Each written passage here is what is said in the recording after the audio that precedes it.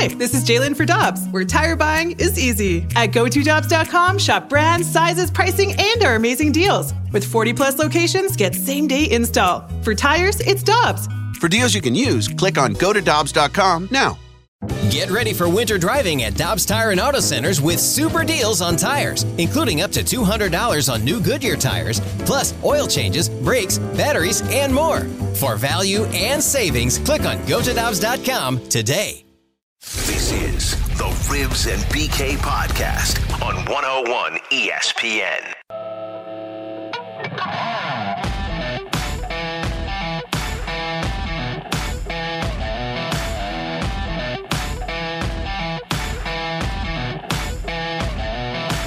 You've got 60 games to kind of give it your best effort, get after it, and see what happens. So I don't think I speak for myself. I don't think I'll be monitoring it as closely, because I feel like, anybody can just go after it for, 3 months, and, you don't really have to leave anything in the tank for that late push, because there really is no late push. It's kind of just boom. Pitter patter, let's get at her. Oh! That's your saying, right, Jamie Rivers? It is. It is. He's former Blues superstar defenseman Jamie Rivers. That's Alex Ferrario. I'm Brandon Kiley. It's Ribs and BK on 101 ESPN. That voice you heard, of course, is Matt Carpenter talking about the 60-game sprint the Cardinals are about to be a part of. And we got the schedule yesterday, ladies and gentlemen. I realized immediately I might have planned my vacation at the wrong time. God, doesn't that suck? That was great. Yeah, that was great today when you're like, or Mike Ryder comes in and everybody's excited. Opening day. BK's like, yeah, I'm going to be on vacation. I'll be down in Gulf Shores. I'll see you guys that following Tuesday. What do you mean Gulf Shores? I thought you were going to be to the Royals home opener. Yeah, I was going to say. Are they playing in Florida? Thought we talked about this off air. Oh, yeah. We weren't going to mention any of that. He already bought his Royals jersey for that opening day. Yeah, I bought 2 new jerseys. Tell me you're not wearing a Kansas City shirt right now. Absolutely. See? Royals fan. There was some big news yesterday. I don't know if you heard about it. Looks like we got Blues gear on, Jamie Rivers. Yeah. Gentleman by the name of Patrick Mahomes is the richest man in the history of the world, basically. Mahomes. The Cardinals. Like how you just slid past that, BK. I got nicknames for everyone. Opening up on Friday, July the 24th, it's going to be the home opener with, of course, 0 fans in the stands against the Pittsburgh Pirates. I want to do something a little different today. We don't normally start out this way, but we are going to today. Let's get some over-unders from you guys. Wow. Some quick hitting over-unders based on the schedule. Buckled up while you're listening. Here it goes. Sledgehammer to the face. Let's go. I've had that before. It's not fun. We talked about Tyler O'Neill versus Lane Thomas yesterday. Yep. Jamie Rivers, Alex Ferrario. When will Tyler O'Neill hit his first home run this season? Opening day. Whoa! Opening day. How about that? You remember bombshell? me saying that. Opening day, his second at-bat, he's taking it yard. Well, yikes. I'm going to say the first road game, which I believe is against the Cubs. It is against the Twins, Tuesday, July the 28th. That is game number 4. So game number 4, Tyler O'Neill goes yard. They got Pittsburgh to start, right? Pittsburgh Pittsburgh literally throws underhand. So I'm ready for Tyler O'Neill to take that thing out of the ballpark. I'm going to go with Friday, July the 31st against the Milwaukee Brewers on the road. Oh, boy. That is game number 6 of the season, and I think that'll be towards the end of his week of getting the starts. All right. I think he gets a homer, but he's in a little bit of a skid, and Lane Thomas gets to take over shortly thereafter. I'm writing these down. Yeah, I'm definitely going with the first game. I definitely think the pitchers are going to be, they don't have the spring training that they need. They may not find their pitch control right away. Someone's going to hum one over the plate, and Tyler O'Neill's going to be so excited to swing that bat because it's been a while, and it's going to crush it. Carlos Martinez. He hasn't been at training camp yet. Here? Summer camp I'm not yet. sure where he is right now. Apparently he's in St. Louis. They did clarify the situation a little bit yesterday. I guess he was on the flight with 2 other Cardinals coming from the Dominican. They both tested positive. Oh, they both did? I thought it was only one. It was 2 of them on the flight that had tested positive coming over. And so they wanted to make sure that Carlos is good to go before he ends up coming into the camp and surrounding himself with all the other players, of course, which makes sense. I appreciate them being cautious about it, but he's got to go through some other protocol before he's able to get on the field with the rest of the team. When's Carlos make his first start, Jamie Rivers? Oh, I think it's going to be a while. I do. I think that at this point, he's behind the other guys. I think you'll see KK get an opportunity ahead of Martinez. I think that you'll have your regular or your usual suspects get their spot for their start in the rotation. Gosh, I think Martinez, what do you think, about 6, 7, 8 games in, he'll get his first start. That's what I'm in that. I'll say 7 games in, he gets his first action, not even a start. Not even his first. So you're saying you won't see him until 7 games in? 7 games in. At the bullpen? I think it'll be out of the bullpen because it's going to take him a little while. And who knows? We don't know. What if he tested positive? What if he's not just asymptomatic? Then he's going to really be behind. Right. So Good point. It's just a guess. I'm going with a month in. I think you're going to see KK as that rotation. I think he's going to be solid. You're going to have to wait for that first injury before Carlos gets the call. So I'm going to say a month into the season. 2021. Ooh. That's my prediction today. I think Carlos Martinez is going to be your closer for the 2020 season.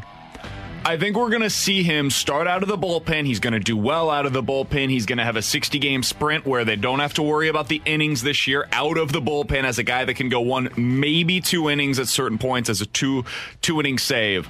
I think he's going to be the Cardinals' closer this season while they try to rehab Hickson. We'll see what happens there, how long it takes before he's ready to go. I think you're going to see KK Kim as a starter this year. If they have a guy that goes down, I think you could see Austin Gomber. I think Ponce de Leon could serve in that capacity. I think we're going to see Carlos Martinez coming out of the pen this year. That's my prediction as of today, and 2021 will be the next time that we see him make a start. When are Cardinals fans, in your opinion, Jamie Rivers and Alex Ferrario, going to start calling for Dexter Fowler to be benched? Yesterday. 3 months ago.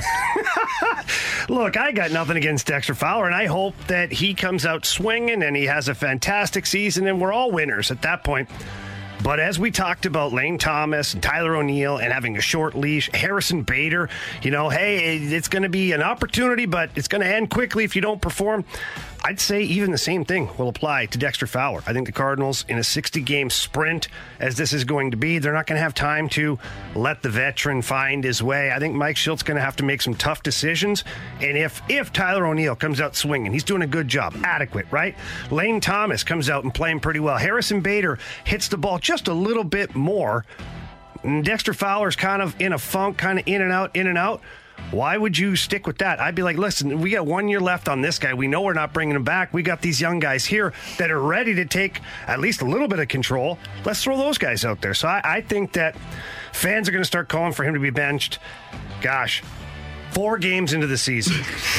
Well, it's magnified, right? They give him a series. They give him a series, and then game 4, the next series, if he hasn't performed, they're like, why is he starting this game? First time he strikes out, the next day on this show, that text line will be filled with, why is Dexter Fowler playing? Why is Dexter Fowler? I love the guy, too. I think he's a phenomenal person to talk to in the clubhouse. He's very insightful when it comes to baseball. Guy's a World Series champion, and you can argue that whatever you want, but he understands the game.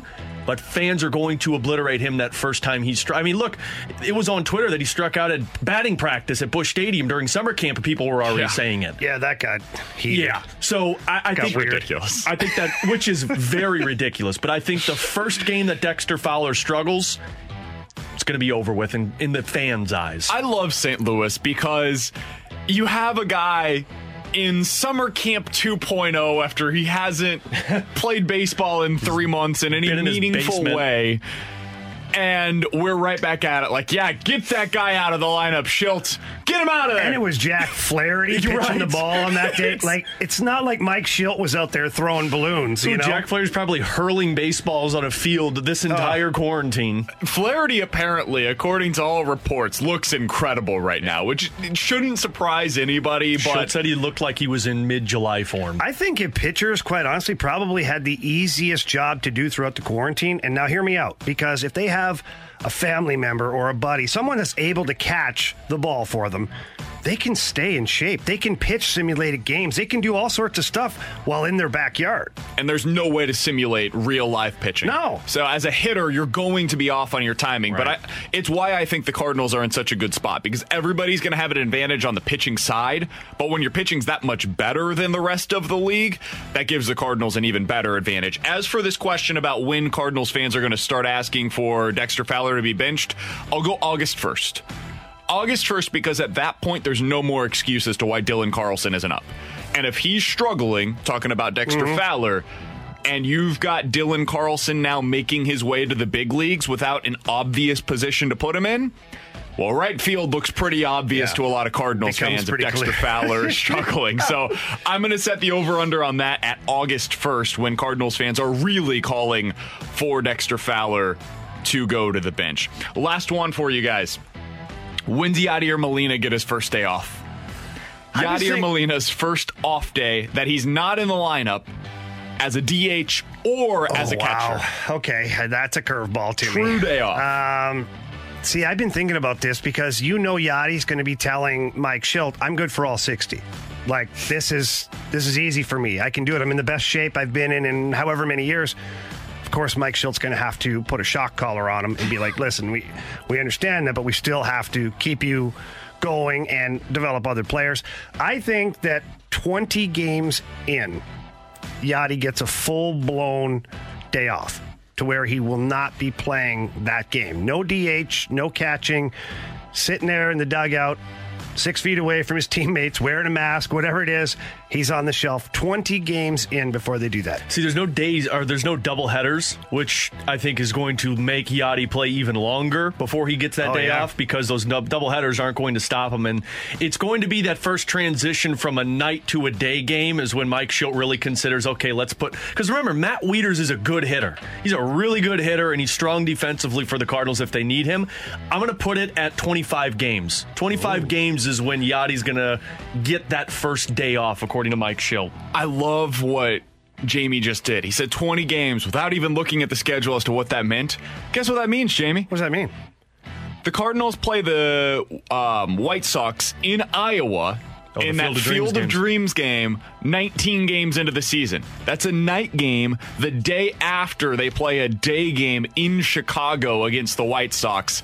That's got the makings of a Yadier Molina day off right there. I think that 20 game so? With the Field of Dream ones? No, the day after. Oh, the day after. Yep, the day after in game 20. Night or day game, night game. Play that game because it's kind of like the Winter Classic, right? You're not going to sit your biggest veteran guy who's never had an experience like that in the majors. Right. He's going to play, and then you're going to say, hey, Yadi, take a breather. The way that it sets up is home game against the Pirates on Wednesday, day game. Travel up to Iowa on a bus is what we're assuming here. Travel up to Iowa on the bus, night game the next night against the Chicago White Sox.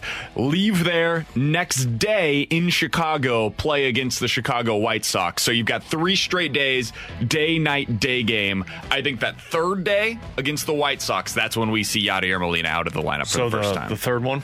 I'll take it. 20 games overall. Works out perfect. See how I did that? I had no idea. That's Jamie Rivers. He's Alex Ferrario. I'm Brandon Kiley. It's Ribs and BK on 101 ESPN. The Cardinals schedule officially out. If you want to have a real take on this, here's what it is. They have a very advantageous schedule.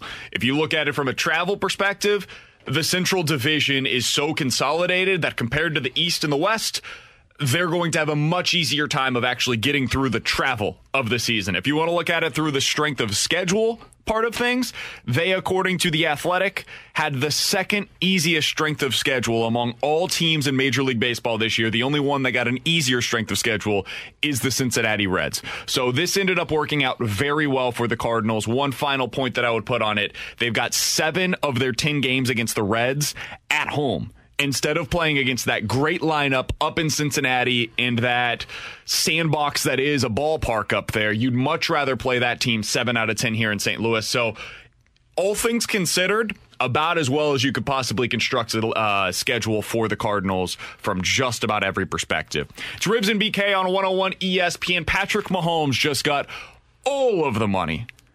We're back to the Ribs and BK podcast on 101 ESPN.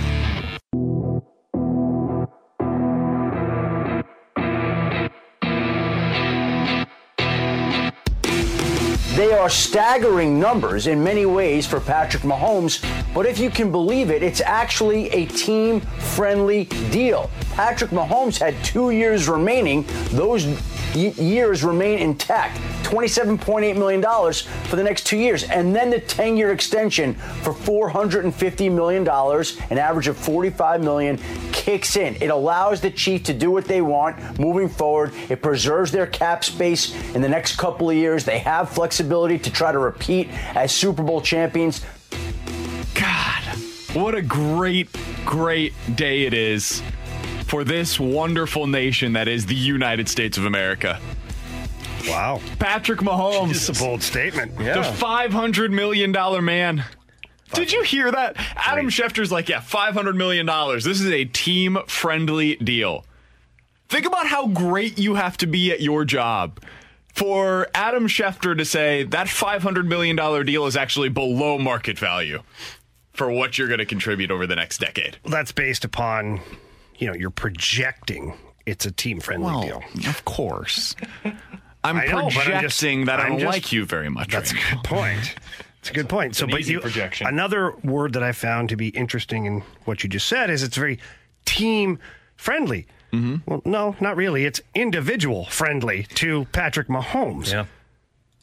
This is why Patrick Mahomes will never be Tom Brady. Oh, come on. Hear me out. He'll never win the championships that Brady won, and it's not because he's not as good. He might even be better. He might be 10 times better as a quarterback than Tom Brady.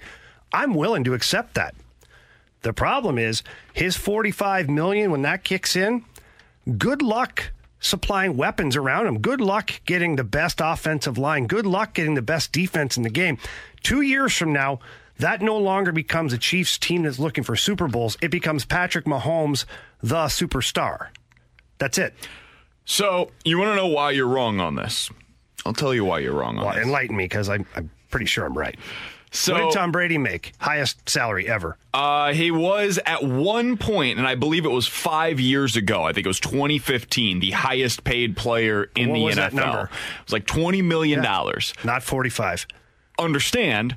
How many championships did he win after that 4 years? 2 more after that. The quarterback situation has changed in the last 5 to 7 years. Individual position now.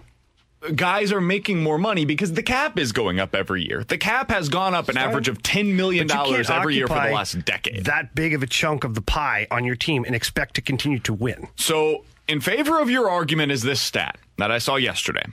No quarterback making more than 12% of the overall salary cap has won a Super Bowl since Steve Young back in 1994. So, in the last 25 years, no quarterback making more than 12% of the cap has won a Super Bowl. Now, that sounds like something that is very damning for this contract, for the Chiefs, and for Patrick Mahomes. I hear you on that. I don't care. Well, if you take all reason out of your argument, then that's fine. Then I guess you have an argument. And here's why. I didn't even know that was a way to argue. I guess just don't care. That's I don't care. I don't care. Here's why I don't care about that statistic whatsoever. Because the other quarterbacks that made up more than 12% of their team's cap were not Patrick Mahomes. Patrick Mahomes is among the best quarterbacks we've ever seen in the history of football, full stop. Based on what he's done in the first 2 years as a starter, he won the league MVP and went to the AFC Championship game in year 1. He won the Super Bowl MVP and the Super Bowl in year 2. We've never seen that happen before, ever, in the history of the league. And so what I would project, and you are absolutely correct, Jamie Rivers, the P word's very dangerous. Which one? Well, what I would project, actually, for Patrick Mahomes moving forward is that he's going to continue being on this trajectory. It's all I can do. It's all I can expect. There's no doubt he'll be on that trajectory. He'll be alone, on an island, because he won't have anybody else who can actually play with him. It's the same thing that happened to Russell Wilson. Like, he was incredible, but you put that in that insane defense behind him. Russell Wilson and Marshawn Lynch were there to help, but the defense is what solidified it. What happens when you can't keep a Tyreek Hill or a Travis Kelce or a Tyrann Mathieu? Like, what happens when those guys drop off? It gets harder. There's no question. That is objectively true. It's going to be harder for the Chiefs to win moving forward than it has been the last 2 seasons. Mm-hmm. Their window is now. Here. I'll give you that. The next 2 years is their window. After that, they'll never win a Super Bowl again. You can do it, though. You can. It's more difficult, but if anybody can do it on that type of a deal, it's Patrick Mahomes. And the reason why is because do we think that it's just always going to be quarterbacks on rookie deals? Because if not, all of these contracts are now worth more than 12% of the cap. Yeah, you're right. Like if you look around the league, any quarterback that you look to, including Tom Brady, is now taking up more than 12% of the overall salary cap. He's only got 6 Super Bowls to go with. So if you think any of these guys that are veterans, I think it's okay, that are more than 5 years into their career are going to win a Super Bowl ever again, it's going to be requiring that they go against this stat that I just gave you of more than 12% of the cap. And I believe that of those quarterbacks, the guy that makes the most sense to do it is Patrick Mahomes, despite the fact that it is the biggest deal that we've seen. Okay, let me throw this at you then, all right? Because I have agreed with everything you've said about Patrick Mahomes as an individual. There is absolutely no pushback here. Zero. I think he is one of the greatest athletes to play any sport ever. I think he's certainly one of the greatest quarterbacks as far as his athletic ability and his talent. Fast forward, though, okay? I keep talking about this. Yeah. 2 more years at the current deal. That's the steal, okay? Now they've got to push all in at this point to win, again, at least one more in the next 2 years. 2 more would be fantastic. I know your head would blow up at that point, but that's what they have to do. Following that, BK, his salary does go up to $45 million a year. The weapons around him are going to start to disappear, and he's going to continue to get older every year. Doesn't mean he's going to be terrible. It just means that little burst of speed that he had in year 2, year 3, may not be quite as big. His arm, maybe he's got some shoulder. Like, all I'm saying is that $45 million 6 years from now could be deadly on that Kansas City Chiefs team, especially when they have nothing around him. He's going to be 30 years old. I know, but point. you look at some of the quarterbacks prime of their career. You look at some of the quarterbacks who've gone through injury things, and they've had to literally stop investing in the quarterback and start investing in things around him because they've had the opportunity with salary cap left. With $45 million of the cap, now we don't know where that cap's going to go over the next handful, dozen years, whatever it is. But I'm still saying, I think it shrinks the opportunity for the team to do well. The difference is basically Sammy Watkins. Like, you're not going to be able to have that guy in your team moving forward. Sammy Watkins last year made $17 million. This year, he's expected to make $10 to $12 million, depending on how well he does for the Chiefs this season. It's a lot of incentives in his contract. So if you remove that guy from the Chiefs, they're worse. They're not as good of a team. They don't have as many weapons. That's what they've become known for. They have one fewer weapon on the field at all times. But you're just removing that guy, I think it's going to be more than one. I think because they're going to want But the difference between Patrick Mahomes and all of these other veteran contracts is basically $10 to $12 million right now. And so that is the contract. It's the $10 to $12 million that we were talking about, whether it be Sammy Watkins or somebody on the defensive side of the ball, whoever. It's that $10 to $12 million a year player that they can't afford now that will not be able to be on the team moving forward. So it's going to change some things. They're going to it puts more pressure on Brett Veach and the front office to be able to continue to draft well, to continue to bring in cheap weapons for him, guys like McCole Hardman. He's got to find more of them. He's got to be able to continuously find those guys in the draft. You've got to draft good offensive linemen to keep him healthy. No doubt. But it is basically removing one, maybe 2 of those guys out of the lineup, and that's going to be the difference for the Chiefs moving forward. And can you overcome that because of how great your quarterback is? Listen, I'll just reiterate my original stance on this, and I'm going to dig my heels in on it. I think Patrick Mahomes is an incredible quarterback. I am not taking one thing away from him. Their window to win another Super Bowl in the next 2 years. After those 2 years, I'm going to go right now on record and say that the rest of Patrick Mahomes' tenure in Kansas City, they will never win a Super Bowl again. That's crazy. It's absolutely crazy. I'm just telling you. He's Jamie Rivers. He's losing his mind today. He's taking some crazy pills. That's Alex Ferrario. I'm Brandon Kiley. It's Ribs and BK on 101 ESPN. Jeremy Rutherford's going to join us coming up next. This NHL CBA, I don't want to lose sight of just how significant this is. And the NHL, as crazy as this may sound, can actually be the leading voice for other professional sports leagues. We'll talk about that with Jeremy Rutherford when he joins us next on 101 ESPN. We're back to the Ribs and BK podcast on 101 ESPN. That's former Blues superstar defenseman Jamie Rivers. I'm Brandon Kiley. It's Ribs and BK on 101 ESPN. Let's go out to the Brown and Crouppen Celebrity Line. Happy to be joined by Jeremy Rutherford. He's the Blues insider for 101 ESPN and The Athletic. Joins us each and every Tuesday here on the show. JR, how you doing today, my friend?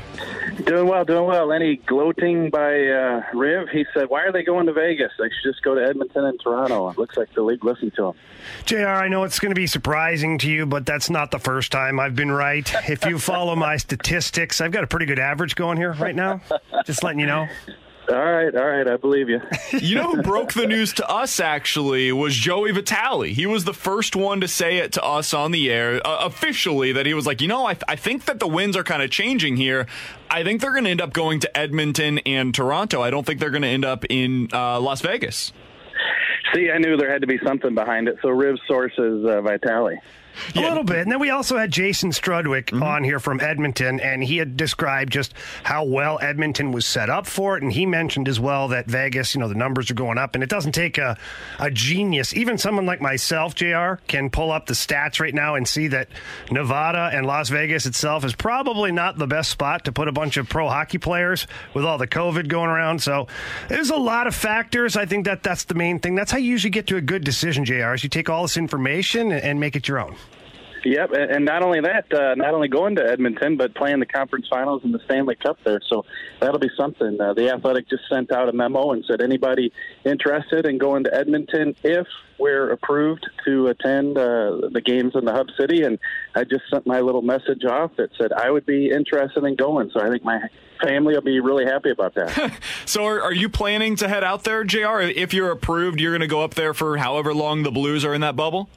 Yeah, it's a bit complicated. We don't know yet how many media passes they're going to make available for these games. Also, any Americans going into Canada, you have to quarantine for 14 days. So that's a pretty long hotel stay before you're able to even work. And then furthermore, you can watch the games from the lower bowl is what they're telling us so far. But as far as interviews, you won't have any contact, even social distancing. So all that will be done on Zoom, and you might as well be back in St. Louis if you're doing that. So the good part, as Riv knows, you can see a lot, sitting in the lower bowl, things behind the play, injuries, line changes, things like that. So it would be beneficial, but it's all preliminary at this point, whether we're going to be able to get to do that. Talking to Jeremy Rutherford, he's the Blues insider for 101 ESPN and The Athletic. JR, now that they do have the official return to play plan, and we know both where the hub cities are going to be and some of the protocols that are going to be in place whenever they get there, what's your impression thus far as you read over the plan? How do you think this is going to go when they actually get up to these hub cities?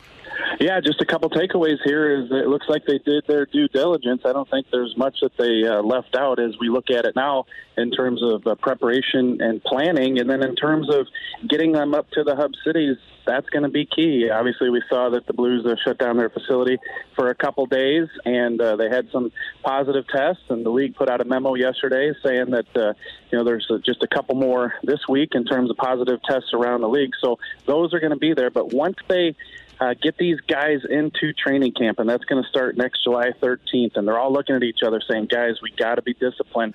I think over that 2-week period, if they can stay disciplined, get them up to Edmonton, get into the hub city, and then just continue to monitor, it looks like they can pull this off.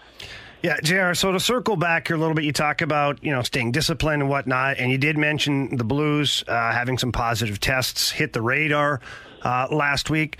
Do we have any updates on the Blues' current status and how those players are, or if other players have maybe been affected by this? Are they back at the training facility? I'm sure our listeners are curious as to what the follow-up has been to all that.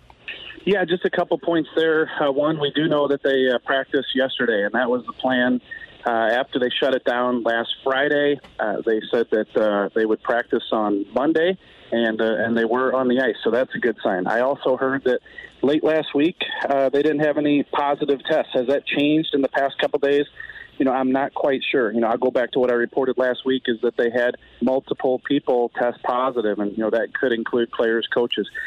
So right now, things seem to be okay. The fact that they're on the ice, I think is a good sign. So in terms of the numbers, in terms of the names, we don't have that information, but it seems that all systems are go in terms of what the Blues are facing right now. Well, that's good news, and let's hope it stays that way. And just to follow up with that is, the hub cities seem like they're set up pretty well. It seems like the NHL has gotten, for lack of better words, kind of military with the setup, and they're going to be obviously taking care of the players and watching what they do. But, JR, we've talked about this last week. Between now and the bubble time that's going to come in a little bit, What are some of the risks that lie ahead for the NHL? And have you talked to any players or any individuals with staffs or coaches that have talked about how they're going to handle this gray area before they get to the bubble? Well, they're just going to have to address it. I mean, I'm sure that any coaches who have contact with the players now are warning them about what could happen if they just don't stay disciplined. And then obviously when they get the team in for camp here, that's going to start on Monday if this CBA and Phase 3 and 4 protocol is ratified after the player vote. They're just going to have to lay it out on the table and say how important it is. And like I said, once you get to the hub city, I think they'll be better because that's where the quarantine is going to take place. I'm sure you guys saw all the stipulations in that literature, and one of them, Riv. I've been in a lot of elevators with NHL players.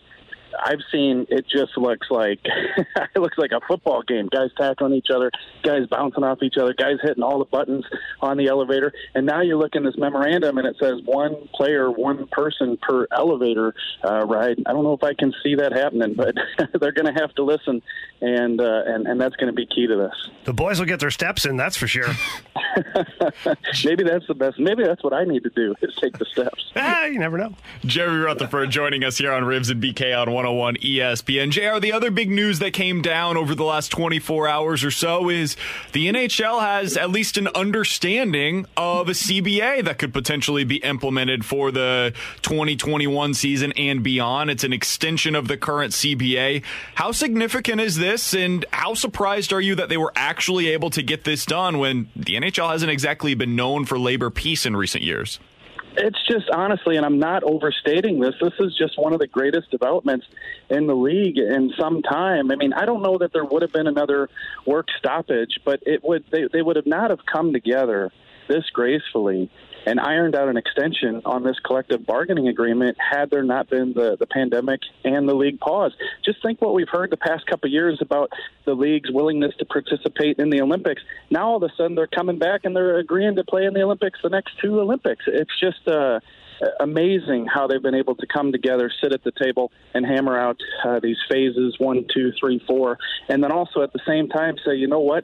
Let's get this CBA extension done, too. I realize the two kind of go hand in hand because you have to recoup that revenue and you have to know what the rules are going forward in terms of trying to recoup that revenue. So part of it had to get done. But to say that you've got 6 more years of CBA ahead of you between the two sides after what this league and the players union have been through together and facing each other, I think is just remarkable. How much do you think it helps Army that he now kind of has a more firm projection of what the cap's going to be moving forward in the Alex Pietrangelo negotiations? Well, I think it helps him, BK, but, let's be realistic here that it's $81.5 million, so it's going to stay at what it was this year. It's going to be that way for the next couple of years. A week before the league paused, 7 days before the league paused, they said that it could go up between $84 and $88 million next year. That's an extra $5.5, $6 million in cap space for Doug Armstrong trying to get Alex Pietrangelo re-signed if indeed it would have went up to $88 million. So, that's a significant chunk. I'm going to have a piece up at The Athletic maybe later today, maybe tomorrow, that just kind of takes a look at how this affects the Blues salary cap moving forward. To my knowledge, no recent negotiations between Alex Pietrangelo and the Blues, even though we now know what the cap's going to be moving forward. I've said it for weeks and weeks. Army's going to have to be a magician to move the money to make it possible to re-sign Alex Pietrangelo if indeed that's what his plan is. We're looking forward to reading that piece, JR. We hopefully look forward to watching Alex Pietrangelo and the Blues back on the ice here very, very soon. Find that work on The Athletic. You can follow him as well on Twitter at JP Rutherford. JR, we'll talk with you again next week. Thanks so much for the time today, man. Thanks, boys. You got it. That's Jeremy Rutherford joining us here on Ribs and BK.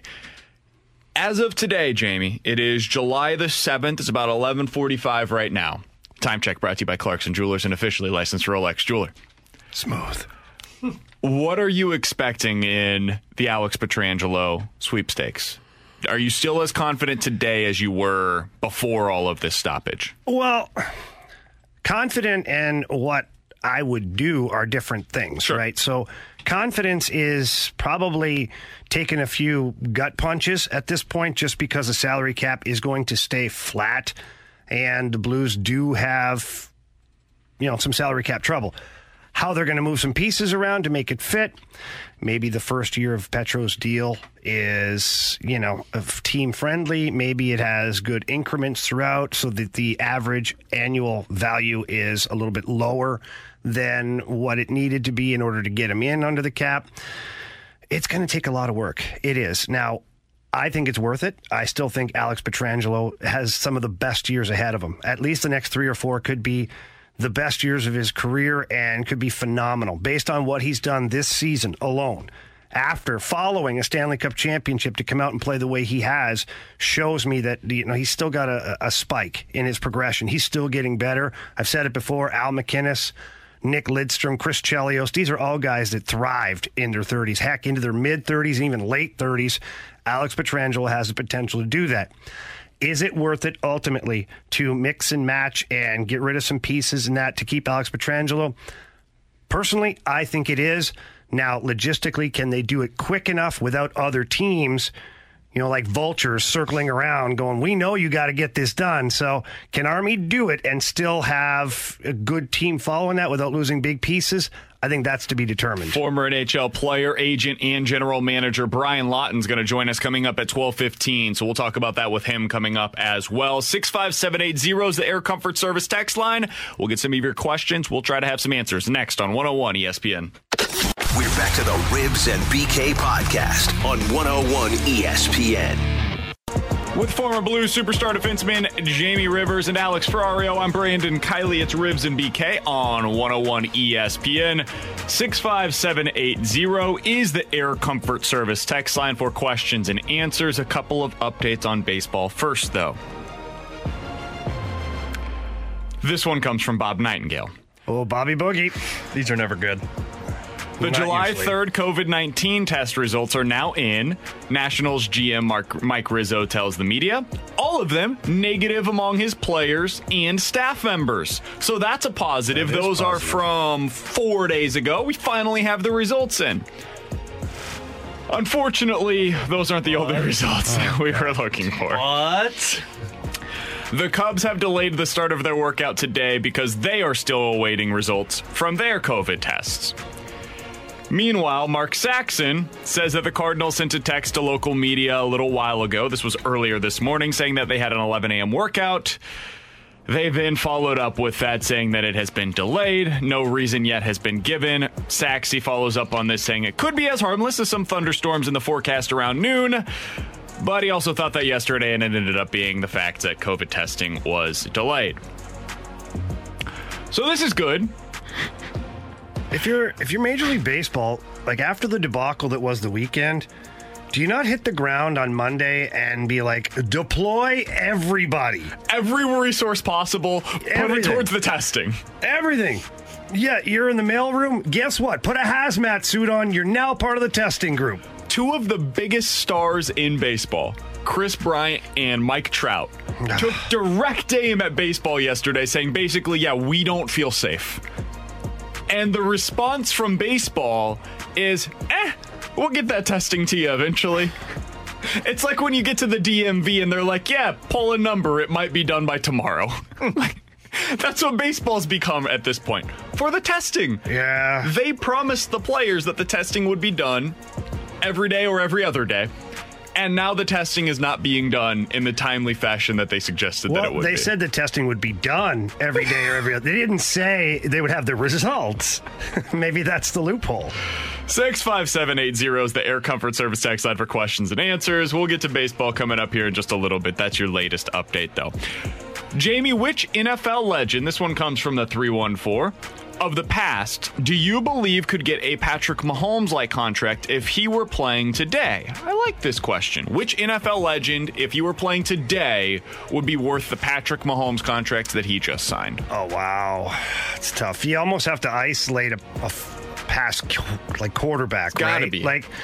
I guess if you go back a ways, you could say the running backs when they were so important. I mean, you'd have to take into consideration that the game, we're evaluating them based upon the game that was in their era, That's a right? good point. Yeah, it's like Jim Brown. Yeah, well, that's where I was headed. It's like Tomlinson. Jim Brown would have been a guy that you're like, wow, Walter Payton, what would his contract would have looked what would that have looked like as a Chicago Bear in his prime? So would Jerry Rice deserve one?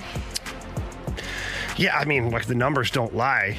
Certainly. I would only go quarterback, but if we're looking back and like Jamie said, if we're putting them in their place but giving them the contracts from today, so you're still having them play in their era based on the rules of that era and what was deemed valuable at that time, you could maybe go with Jerry Rice. I think Jim Brown would be a good one. Jerry Rice doesn't exist without Joe Montana. Well, that's what I was going to say. So how about Joe Montana for that contract? Can Jerry Rice do that with a mediocre quarterback? That'd be the question, which if he can't, he doesn't deserve a $500 million contract. Yeah, Joe Montana would have to be the guy for me that I cycle back here and go, wow, that guy was a difference maker. He was steady Eddie there. He'd be making big bucks now. I'll give you the guy that I would go with.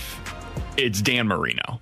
Oh God, yeah, but he never had a championship. I know, but if we're doing the cross comparison of getting the contract, I'm not saying necessarily you look back at it and you're like, that's exactly what we should have done. But getting the deal, the only comparison for what Patrick Mahomes has done his first 2 years as a starter is Dan Marino. Yeah, he but won Patrick the MVP. Mahomes has a Super Bowl. I know. Dan Marino in his second year never had a Super Bowl. He got to one, but he never got it. Win it. So his contract would have been affected that way. I think the dollar amount would have read that he didn't win the Super Bowl. And that's why Mahomes is so difficult to compare to anybody. We've never seen this. And I'm not saying that as a Chiefs honk. Like, I am saying that as a Chiefs honk, but not because of it. We've quite literally in the history of the league never seen anything like this early in his career. The closest comparison I can come up with is Dan Marino, and even he fell short in the biggest game. Not because of him, but his team did not win it when Patrick Mahomes' team did win it. So that's why it's so difficult. After the extension for Mahomes is finished, like after this contract is done, would you look back and say Tom Brady would have deserved that contract? Oh my gosh, yeah. Because I mean, when you get those many Super Bowls, and he did that with a subpar offense with him most of the time. He had some weapons over the years. There's absolutely no doubt. He had great tight ends. He had some great wide receivers. He had a lot of good help. Randy Moss, Wes Welker. Yeah, I'm not taking Gronkowski. Yeah, I take Aaron Hernandez, who was also a murderer. Well, that's a good point. But I do think that, yes, looking back at the end of this and being able to compare apples to apples when it's all said and done, you'd look at it, I guarantee, and go, yeah, Tom Brady deserved this money. Especially after, 2007. Giving him a contract right around then, because the early years of Brady, an MVP right there too. He was incredible. Yeah. I mean, that was the prime. That was when he had Randy Moss and Wes Welker, and they were it was one of the best offenses I've ever seen on a football field. But the first three that they won, the 3 out of 4 early on, that was more about the defense than it was Tom Brady. Brady was great, and he came up in the biggest of moments, of course, but the reason why they were winning those Super Bowls very early on was because of Bill Belichick's mind and the defense that they had in place. So it wasn't like he was the driving force behind those, and that's the difference between what he did there and what Mahomes is doing right now. I don't know that Mahomes is going to be able to finish what Brady has done, but that's the biggest difference early on. Round 07, that's when he could have gotten this kind of a deal. That's a good point. 65780 is the Air Comfort Service text line for questions and answers. We got one more, Jamie. This one comes from the 618. Guys, if the DH comes to the NL for good, do you think that Yadier Molina could become the DH moving forward and extend his career with the St. Louis Cardinals? All right, let me bounce a question back at you guys. Do you think Yadi's bat is good enough to put him as a DH? And if you do that, are you literally just saying we're going to sacrifice the DH spot because we probably have guys that hit better, but we want to keep Yadi in the mix. We want to keep him on the team? I mean, Alex, what do you think? Yeah, I mean, his bat's not horrible, but his bat's not a DH bat. Like, look at the DHs around Major League Baseball and the history of the DH. Like, you're talking guys who can hit home runs, guys who may not have high on-base percentages, but who can crush the ball. I don't know if Yadi is that, but I'm also going into Yadier Molina's head, and he's a gamer. He's not going to want to just be a DH and not be behind the plate. The reason he's going to be a Hall of Famer, and argue with me however you want, is because of how he managed pitching staff and how he can manage a game from behind the plate. So Yadi's expertise isn't at the plate, it's behind the plate. So I don't know if he would make sense at a DH. I don't know if he would want to be a DH. Yeah, I don't see it. I think it's, as a Cardinals fan, I can see why you would hope that would be the case. I do. If you just want to watch Yadier Molina and you want to see him out there every day for the Cardinals and this is your way of doing so, I understand that completely.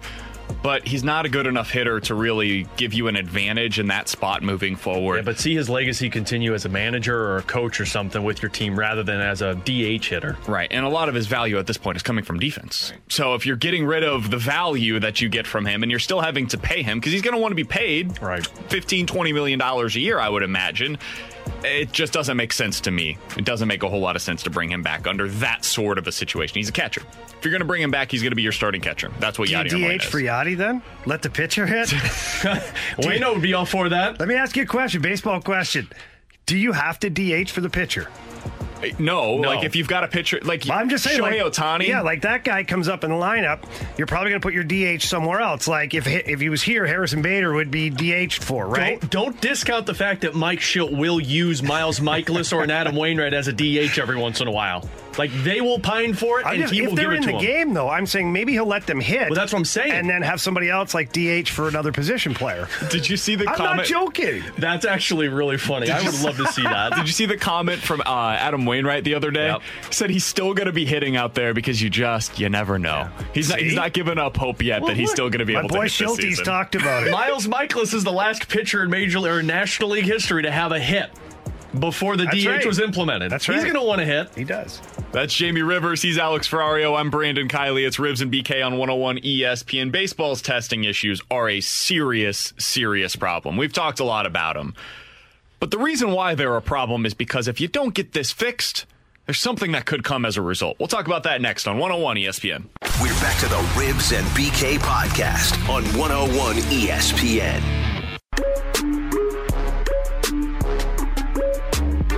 We should have been having more conversations about the safety of players and staff while we were bickering about dollars and cents and labor.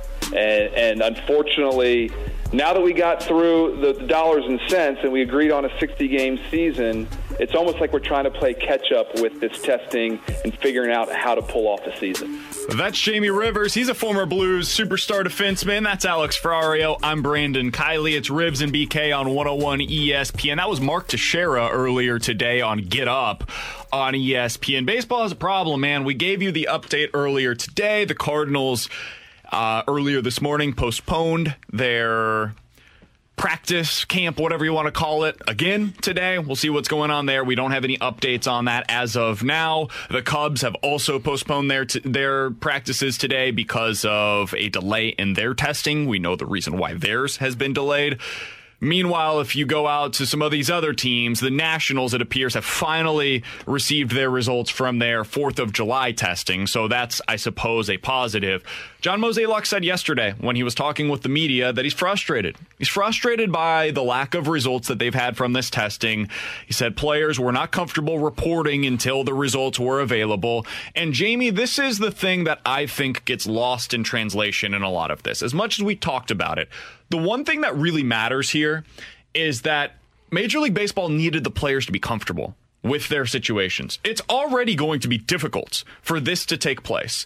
And the more that you have these barriers, these hurdles that arise throughout the course of the preseason, basically, the more that you're going to have players like Chris Bryant or Mike Trout or Francisco Lindor here in St. Louis, whoever your favorite player is, they're going to start considering, is this even worth it for me? Especially the older players that have already made their money and they don't necessarily need this year. That's when I start having hesitations of, oh my God, are we going to start seeing guys opt out? It hasn't happened yet, but if these issues continue to arise, that's when I think the real problems start for Major League Baseball. Okay, so I have some thoughts on this, but I'm going to ask you a question first to both you and Alex, because I don't have the answer. Maybe one of you guys does. If they start the season and 3 games in after the first series, a player opts out, is he allowed to do so? As far as I understand, they can opt out at any point. Now, they're not going to get paid, but they stop being paid at that moment, right? Unless it's a medical reason like Jordan Hicks with diabetes, but you would have that already stated before the season starts. Okay, so here's my thoughts on it. And this is why it's really, really relevant to this testing problem for Major League Baseball. Let's get a series into this, okay? 3 games in, all of a sudden, let's just use any team. Let's pick the Braves. Have a big problem with COVID. their star players now go, you know what? You guys botched this testing from the start. We're way behind. Our team has 5-6 guys now that have tested positive. Team X, Y, and Z are having a problem. I'm out. Then you go over to the Cardinals, and let's say there's a problem here. 3-4 players. All of a sudden, Jack Flaherty's like, you know what? I got some contracts coming up, and we don't have this thing under control, and I have no confidence in Major League Baseball right now. I'm out. And now you've lost Jack Flaherty or a player of that ilk. That's what I'm worried about. I'm worried that Major League Baseball hasn't established enough confidence throughout the Players Association, or with the players in particular, that they're going to handle this the right way. So now as things progress and as more tests pop up, players are going to be like, whoa, every time is going to touch the brakes just a little bit more. And guys will be like, maybe they have a paycheck under the belt. Maybe they have 2 paychecks under the belt. Then they go, yeah, you know what? I'm out. We're 10 games behind already. I'm out. And that's when it's going to become a little bit of a circus. I'm glad you brought up the Braves in particular, because just yesterday we got news that Nick Markakis is going to be opting out of this season. And he did so because he talked with their star first baseman, Freddie Freeman. And Freddie Freeman has tested positive for COVID-19. And he explained, according to the reports, he explained how terrible some of the symptoms are to Markakis. And Markakis was like, this just isn't worth it. Like, going through it wasn't that Freddie Freeman tried to talk him out of playing, but Markakis wanted to learn more about this. Like, what is the risk that I'm taking here? And I'm going to learn from one of my fellow players, because a lot of these guys look at themselves as being invincible. And then he sees his friend, his teammate, go down with this thing. He's like, all right, how bad is this? What am I getting into? And he decides, after hearing that from Freddie Freeman, I'm not opting in to potentially have that as a result for me. Not worth it for me, for my family. I'm done. I don't want to play this season. And I totally get it. And I do understand if you're a player and you're looking at it right now and you're saying to yourself, okay, so I have a reservation about playing because of the virus. I have a reservation about playing because my family is going to be away from me for a lot of the season. We got all this travel while there's a global pandemic taking place, and I can't be there for them while that's all happening. And now I've got another reservation that could have been prevented because Major League Baseball can't get their acts together with the testing. Eventually, these things pile up so much that it becomes, this isn't worth it for me.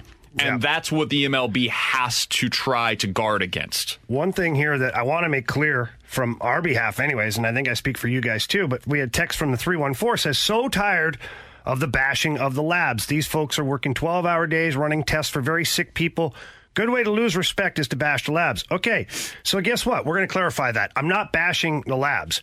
What I'm bashing is that Major League Baseball has not provided the labs with enough runway to do this, with enough manpower to do this, with enough of a facility or enough tests, whatever it is.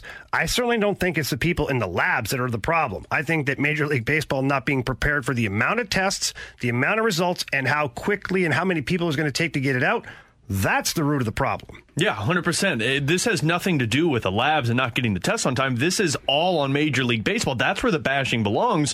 When you look at the examples of not having somebody show up at Angels camp or not testing the players at Oakland's camp or not getting these back on time, this was Major League Baseball all the way around without any bashing on the labs. And you know, in terms of the players, you're starting to see kind of a trend with this. You're seeing the older players like a Ryan Zimmerman or like a Nick Markakis who have had a lengthy career. And there are some separate examples that are younger players. But in majority, I think you're going to see those guys who have that financial kind of shield to where if they do miss a season or a couple of seasons, it's not going to affect them.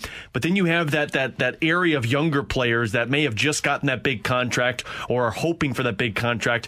Those are the ones that it seems like from what we're hearing from them talk are willing to accept the responsibilities of being very cognizant of what you're doing and going out there kind of like hockey players are, like saying like, hey, we're going to go out there and do this because I feel like I can do this. Yeah, it's the service time thing. Like, Jack Flaherty needs to play this year to get a year closer towards free agency. What if he plays half a season? He gets half a season of service time. So look, there's so many things that have happened, guys, that I get lost in all this. Yeah, Jack Flaherty has to play the season in order for him to get a year closer towards free agency. Same thing for any of those young guys that are still on their rookie contracts. Like if Mookie Betts, a year worth maybe some of the crap he's going to go through. And I know we're isolating Jack Flaherty at this moment because obviously it's relevant.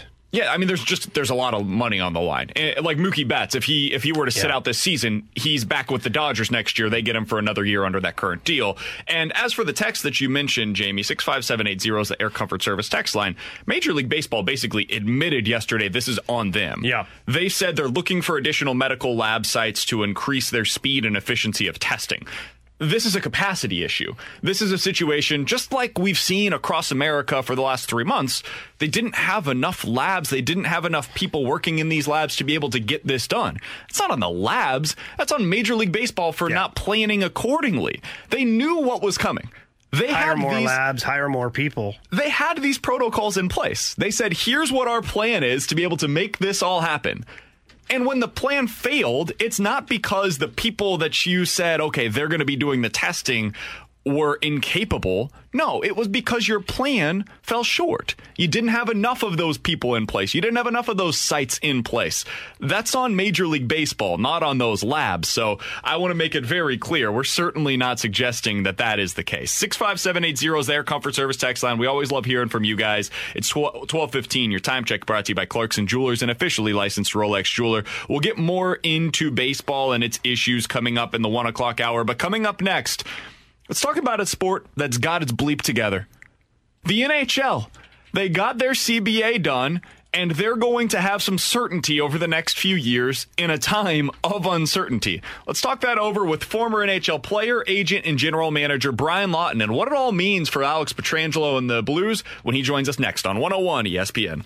We're back to the Ribs and BK podcast on 101 ESPN. With former Blues superstar defenseman Jamie Rivers and Alex Ferrario, I'm Brandon Kiley. It's Ribs and BK on 101 ESPN. Let's go out to the Brown and Crouppen Celebrity Line. Happy to be joined by Brian Lawton. He's a former NHL player, agent, and general manager. He's a current analyst for the NHL Network. He joins us here on Ribs and BK. Brian, first of all, thanks so much for hopping on with us today. We always appreciate the time. What was your reaction yesterday whenever you saw that the NHL, a league not exactly known for labor peace, is going to have a new CBA that's extending this current one? I think in that context, it's absolutely remarkable that, both the NHL and the NHLPA, for that matter, they certainly did the right thing. I think the winners are going to be the fans here. But for them to pull together, this CBA negotiation felt obviously different than ones in the past when they've been very acrimonious. That wasn't the case. This one was very quiet. That was different from the past. The NHLPA, I think, hasn't been very communicative with maybe the agents like they were in the past, but I think in some ways that helped to maybe keep things from leaking. I think the NHL has also kind of kept it close to the vest. I think that's allowed them to reach a deal. I think both sides are probably a little bit uncomfortable with the deal, but both recognize it is the right thing to do at this time in particular. And for all of that, I know as a hockey fan, I am thankful because we're going to have hockey back. We're going to have labor peace for the next 6 years. And we're going to have a chance to really grow this game to the level it should be at in the U.S. So I think it's a pretty momentous day for both players, owners, and fans. It's an exciting time.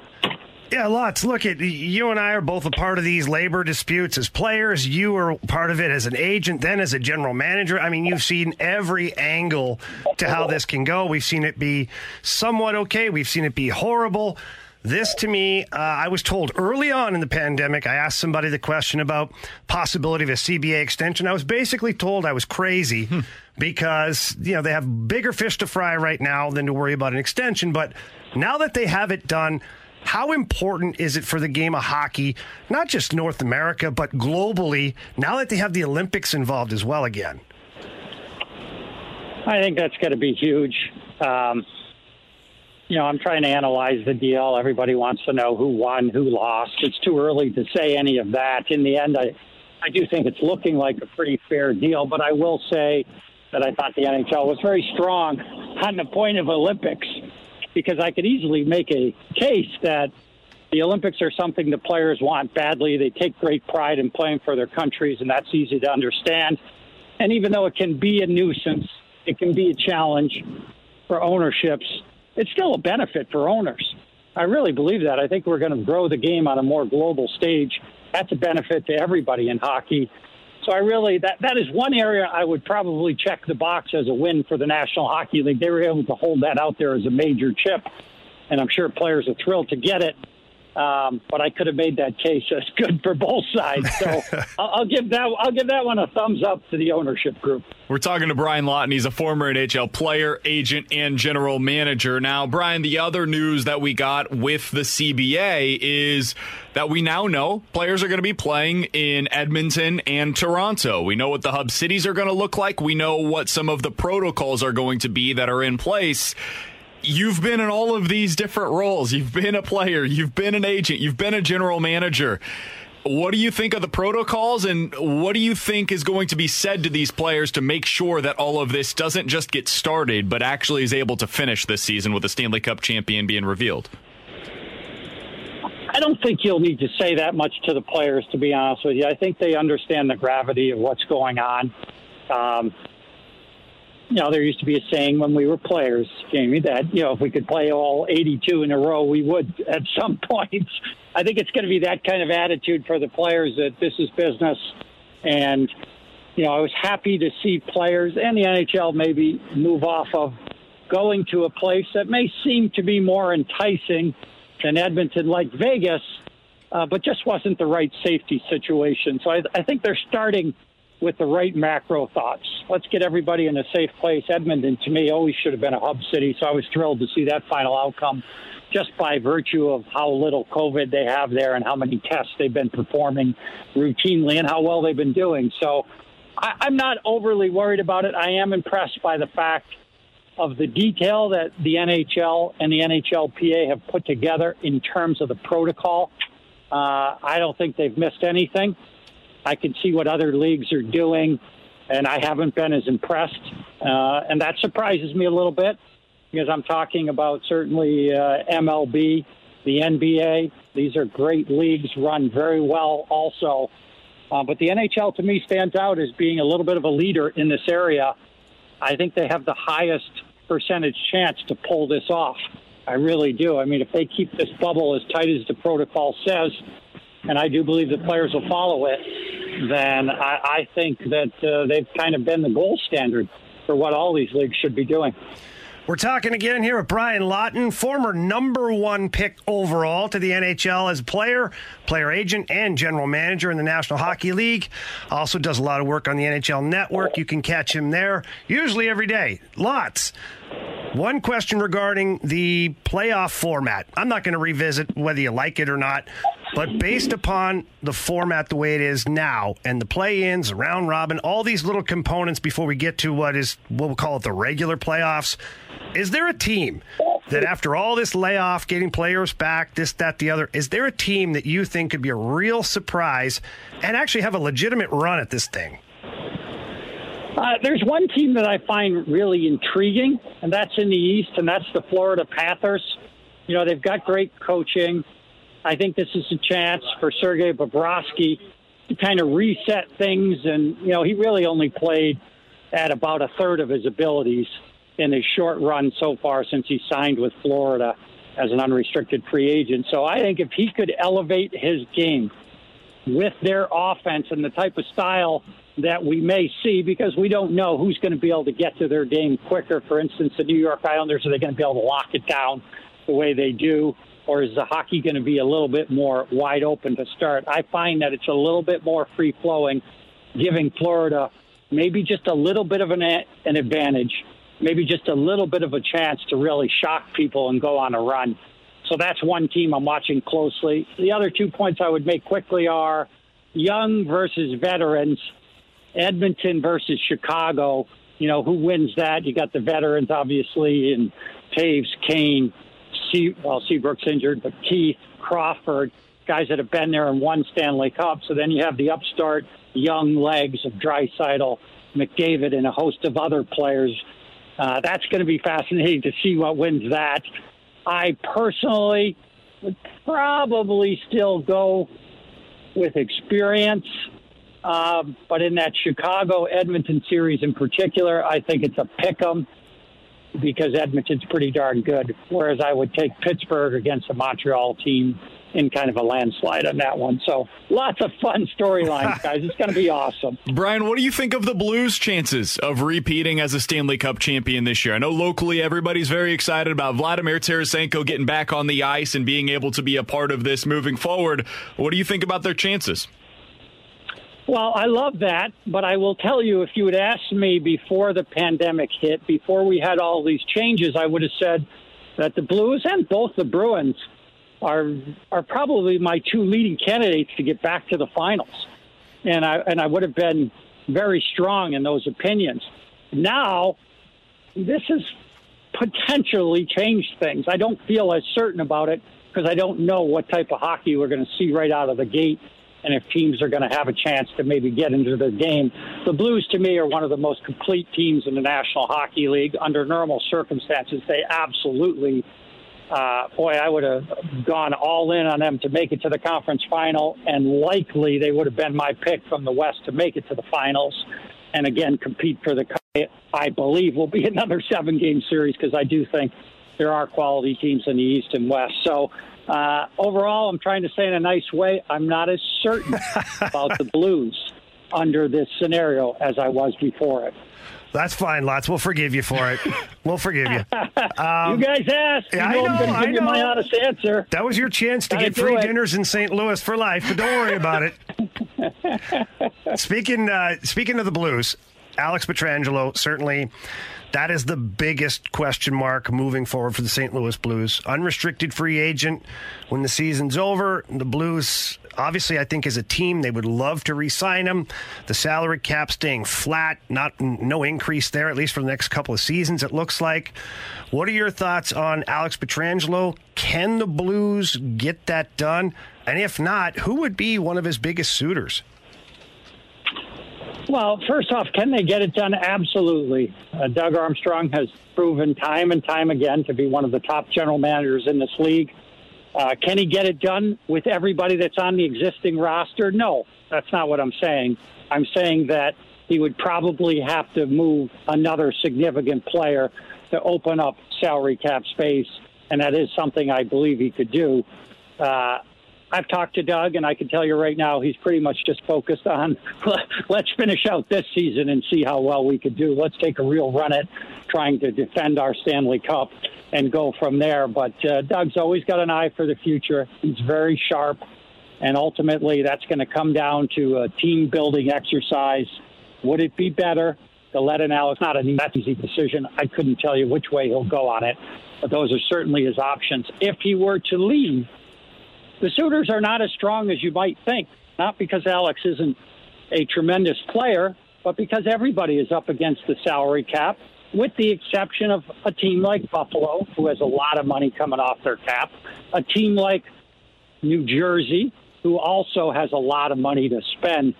And there's a couple others we could name, but nobody that's of that caliber, in my opinion, that the St. Louis Blues are.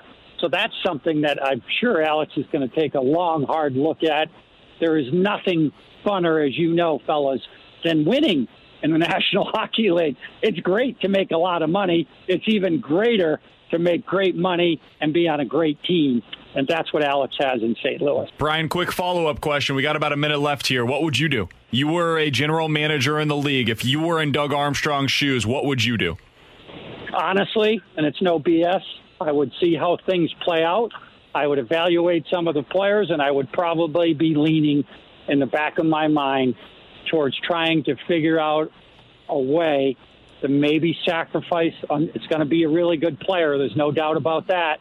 But to keep a guy with Alex's character, it's hard to move on from that. It really is. These are challenging times with the salary cap, and tough decisions are going to be made by every team. But, boy, he's not a guy I'd want to lose. Brian, we appreciate the time. We certainly agree with that sentiment here in St. Louis, and we'll forgive you earlier for saying you're not quite as certain about the Blues making the cup as you once were. We always appreciate the time, man. Thanks so much for hopping on with us today. My pleasure, guys. Thank you very much. You got it. That's Brian Lawton. He was an NHL player, the #1 overall draft pick. He was an agent. He was a general manager. Now he's an analyst for the NHL Network. One of the best in the business and has done a little bit of everything. And he told us The NHL stands out as a leader in the COVID area in terms of setting up their bubble situation, adding that they have been the gold standard for all of these leagues. Let's react to that on the other side. Jamie Rivers, Alex Ferrario, I'm Brandon Kiley. It's 101 ESPN. We're back to the Ribs and BK podcast on 101 ESPN.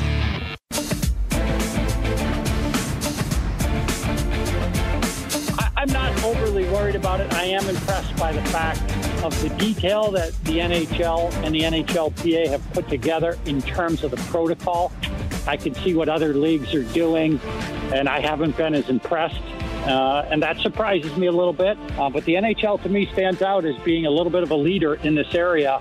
I think they have the highest percentage chance to pull this off. I really do. I mean, if they keep this bubble as tight as the protocol says, and I do believe the players will follow it, then I think that they've kind of been the gold standard for what all these leagues should be doing. With former Blue superstar defenseman Jamie Rivers and Alex Ferrario, I'm Brandon Kiley. It's Ribs and BK on 101 ESPN. That was our friend Brian Lawton joining us moments ago. Yo, Law Dog. Your friend Brian Lawton. Yeah. We're I boys feel like now. he's friend of the show. He's been on, what, twice with us? I know Brian well. Lots? I do, too. Yeah. Of course I do, too. You guys Way to go way go, back. guys. I've He's texted got him a great couple hair, of times. by the way. He You ever does seen his have hair? great hair. He's got Kirk Muller hair. He's got first overall hair. Yeah. Like, guaranteed. Like, Oh, yeah. his hair is really good. His hair could put him in the game today. Let's do this really quickly. Good Who has teeth, too. Oh, yeah. I think they're brand new, but they're good teeth. I envy all-time that. best hockey hair? All-time best Carrie Fraser. Well, I don't know about that. That was a hair helmet. But that helmet was coiffed perfectly. Jamie, out of the people that you played with, against, or have seen, who was your number one pick all time, the number one seed going into the tournament that's easy. for the best hockey hair? Ron Duguay. Ron Duguay had the best hair ever. New York Rangers. This guy played without a helmet, too. He had a little bit of curl in his hair, long flow as he's skating down the ice. There wasn't a supermodel in New York that he wasn't dating back when he played for the Rangers. What about Craig McTavish, who went cageless? He went out. I was on the team with Mac T the last year he played, and he played the entire season without a helmet. That's some great hockey hair right there. Ron Duguay. Ron Duguay. That guy was like, honestly, he's as close to a supermodel as you get for a hockey player. Like, this guy was... He or Lundqvist? Duguay? Well, Henrik Lundqvist got great hair, too. But Ron Duguay, back in the day, that was like a rock star in New York City. And this is like the Studio 54 days. Yeah. You know, he would walk in and be like, what red carpet for Ron Duguay? I'm impressed Lundqvist can keep his nice hair because, I mean, dude wears a helmet, what? like 300 out of 365 days of the year? Yeah. It's impressive. Must be something in the New York water. Must have been what happened to Jamie Rivers over the years. Is that, losing it and having it turn white? That's what we call I silver like the fox. salt and pepper look. It's a silver You like fox. Yeah, I like the salt and pepper look. Thank you. I also appreciate the fact for that you let it go.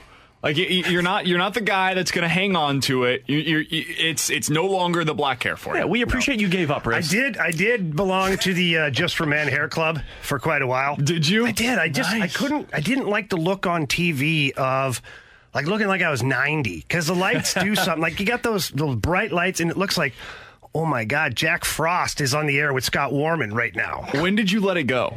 Pandemic. Pretty much. I mean, a little bit before that, I just started like, just gradually not caring. But then the pandemic, when my daughter shaved my head down into a mohawk, I just like, you know what?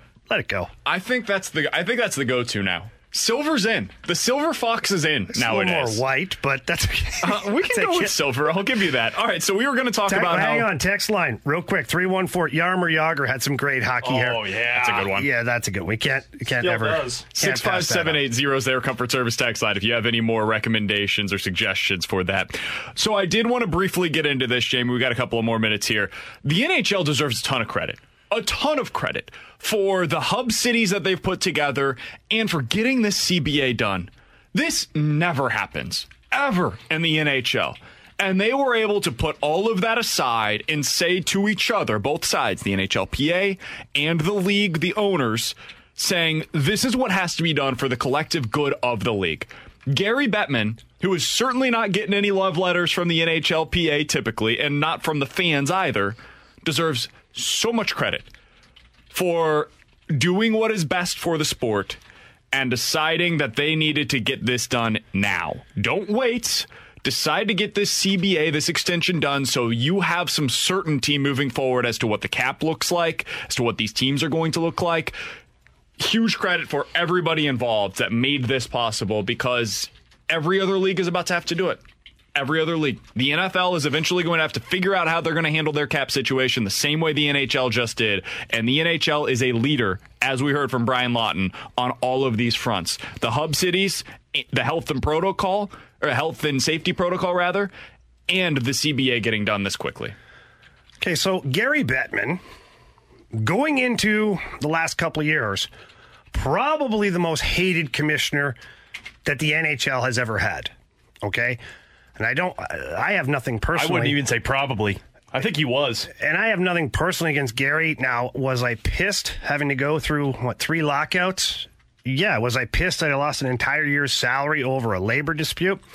Yeah, I probably certainly wouldn't have bought Gary a Christmas card at the time. However, I think what Gary Bettman and the Players Association and the owners and everybody has gotten together and figured out, you know what? We made some mistakes. And we made some big mistakes, and it hurt the sport of hockey. It hurt our revenues. It hurt our popularity. We need to not be that guy anymore. And then you look around, look at Major League Baseball right now. Yep. They're that guy right now. And Gary Bettman and Donald Fehr are looking over going, okay. And Donald Fehr, certainly some experience in the labor discussions. He's looking over baseball going, hey, Gary, we don't want to be them. Let's get this done. And I commend both sides for coming together, getting a deal done. Like Brian Lawton said, no one's going to win this deal, but you have a deal in place that now both sides have voted on, or they're in the process of voting on and getting it finalized. Now you're set up. So your big hurdles that are ahead of you revenue-wise with the pandemic, and when you come out of the pandemic, what things are going to look like, it's literally a team effort moving forward. Think about the irony of the statement that you just said. Don Fehr and Gary Bettman are the two guys that came together to make this possible. Meanwhile, Major League Baseball is over here looking like a bunch of you-know-whats, while these two guys that were hated by everybody. When Don Fehr was involved in baseball, he was hated by everybody, especially by the owners and the commissioner at the time. Gary Bettman, who has been hated by everybody, came together with that guy who was also hated by everybody to get a deal done when it needed to be done. Baseball, that is the example that you need to follow. That's the sport that has been a true leader through this time, when Rob Manfred previously over the summer and early into the spring even said baseball is going to be one of the leaders to get us through this pandemic. The sport that's actually been that is the NHL. Kudos to them for making it possible. Well, especially, too, when you look at the way that they did it in terms of, there wasn't any really back and forth that was out in the news. It was the NHL presented the proposal, the NHLPA looked it over and agreed upon it. But the escrow, and I know we talked about that, I think, yesterday, the escrow is a fact that really sticks out to you because they found a way to make sure that the players were happy, because they do have to pay some debt still. They are losing money, but they're not losing it in the way that they were before. They got their Olympics. It was really the smartest way to continue to grow the league in Gary Bettman's mind, to make sure that the players were just as happy as the owners were going through it. It's a give and take business. Nobody else in pro sports right now sees that except Gary Bettman. It's been exceptional. It's been good. Now, the biggest thing is, let's get to the finish line. Let's have hockey finish out their play-in tournament, their round robin, get the playoffs going, teams start leaving the bubble. Hopefully success of keeping the bubble intact actually gets higher. The percentages get higher for success, and go from there. We did have a question earlier. We asked the text line 65780. Some great hockey here. And to our Ron Duguay thing from the 636 said, here's a headline I just located on the Google machine from the New York Post. Ron Duguay, quote, how I ended up in Gene Simmons' bed with Cher. Nice. So, yeah, he was kind of a rock star. Speaking of ridiculous headlines, let's get to a few more. The Junk Drawer is next on 101 ESPN. We're back to the Ribs and BK podcast on 101 ESPN. With former Blues defenseman Jamie Rivers and Alex Ferrario, I'm Brandon Kiley. Let's open up the Junk Drawer. Well, wait, we have to identify what just happened here. Yeah. Our boss, John Kioski, came in, and he was listening to the hockey here, and certainly a man that has some great perspective on things. He'd be at least a top 5 pick when it comes to hair. Oh, John Kowski? Oh, that's some serious hair. That's like Pat Riley hair. It's nice and smooth. I can't pull off that look. I'm not professional enough. With Pat Riley hair. That is Pat Riley hair. I'm not professional enough. I can't pull that off. It's a big man, too. That's definitely some swag. Now, he said Derek Sanderson. That's a great call. Good one. He had the flow going. Now, Sanderson wins, too, a little bit because, much like Duguay, he didn't mind his ice-cold pops after the game. Sometimes a few too many, but, certainly a celebrity in the NHL. Speaking of celebrities, you ever heard of Cameo? I have, yes. Okay. So if you haven't heard of Cameo, it's a website that you can go on. You can pick a celebrity that falls under there, and you can contact them for a certain price, and they can send you a personal message to you, your wife, your girlfriend, your son, whatever. It's a happy birthday, blah, blah, blah. So the average price, okay? So if you look at some of these guys, like let's take NFL legends. Ray Lewis and Brett Favre charge $300 for one Cameo. It's a pretty significant price. I mean, that's a lot for us to go, hey, happy birthday, Alex Ferrario. It's Brett Favre. And we're done, right? $300 later. Mike Tyson, Roy Jones Jr., there's some pretty big celebrities. $300, Roy Jones Jr., $199. Floyd Mayweather is getting in. I saw this. On the Cameo game. Got to be like $100,000 for him to say anything to you. I'd say it's about... That's a stretch, but... Floyd Mayweather is going to be the highest paid person on Cameo, $999. I was going to say he's got to be right below 1,000 because he wants to be the most. He wants to, and I quote, I want to be the first celebrity to make $1 million on Cameo. That ain't going to happen. End quote. Floyd Mayweather. That ain't going to happen. What are your thoughts on this? Now, who would be your person that you'd want a Cameo from, and what would be your, top dollar? I wouldn't be willing to pay much for this stuff. Like, it just...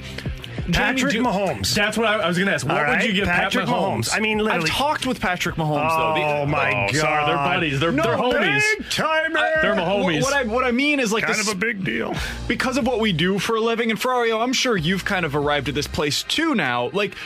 he's in here with me. Yeah, I work with Jamie Rivers. That was my idol growing up. You talk to these guys enough, and it just becomes like you're talking to an athlete. But okay, take the athlete out of it. That's what I'm saying. Actress, actor, musician. That's what I was getting at. Is I wouldn't want an athlete to do any of this stuff. It doesn't do anything for me anymore. Because that's it's part of our. It sounds like job. You're breaking up with somebody. It doesn't do anything for me anymore. It just doesn't matter. Like, okay, so I just watched a video with 10 seconds with somebody who said my name. Like, those people don't care who. They're literally reading off of a text. Alec, and they probably mispronounced the last name before. So it doesn't make any sense. Yeah, I'm with you. Listen, for me, okay, I've met a lot of people in my lifetime. Oh, I know it is. There's some name drops. It is kind of incredible. Should we update your Wikipedia page? There's some name drops that I could throw out there. Take too long, we end the segment. But so I'm not paying anything.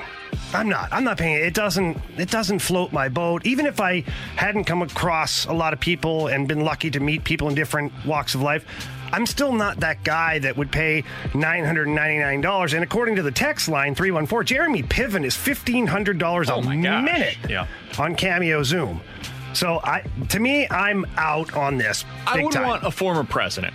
Like, if you could get me W or Clinton or Obama, like, get me a former president that's talking to me. But they're not only talking to you. Yeah, they're doing a rehearsed, they're reading a line. I understand. You know what I'm saying? Oh, happy birthday, Brandon. That would be more special for me than something like this. But I wouldn't be able to pay enough to make it worth their time. And that's where it gets difficult, right? Like, what would I be willing to pay? He doesn't even buy us lunch. That's a good point. That's true. What? Really what? True. I'd pay $50 to $100 maybe for that, but there's no way they would do it for that amount of money. So I would never be able to make it worth their time. Some of them got some debt to pay. It's true. It's a fair point. 65780 is the Air Comfort Service text line for who you would want to hear on Cameo. Jamie, I mentioned the other day, I'm watching a new series called Unsolved Mysteries. It's a reboot of a show that you used to watch on television. And I told you the story that they did on Ray Rivera in particular. I keep wanting to think Ray Romano when you do that. I know, I did too the first time that I saw it. It's had me thinking about it since I watched this on Friday night. Well, there's an update on Unsolved Mysteries and the popularity that has ensued. They have now had at least 20 credible tips come through on their unsolved mysteries as a result of this series running. And it started, it's not even a week in yet. And they have 20 or more credible tips so far on some of the stories that they've produced. I need them to solve this Ray Rivera story. It's all I need in my life right now is for this Ray Rivera story to have some sort of resolution. I can't get it out of the back of my mind. I know it's been bothering you, and I feel bad really for has. you. I know, but if Unsolved Mysteries is going to start like unlocking old doors that have been closed, and in this case for you, Ray Rivera, let's get Unsolved Mysteries on Carol Baskin. I mean, come on. That's solved, though. We know what it's we not know what solved. really happened. I want somebody to tell me where her husband went. Is that the only way people are allowed to pronounce Carol Baskin's name? It's the only way. I've actually taken an oath. Baskin. It was an online oath, so I don't know if it counts, but that every time I say it, I got to say, Carol Baskin. No. I have one more story that I want to get in here. Oh, you're not going to let me have mine? That's fine. Go for it. No, I'm just kidding. I don't really have one. Okay.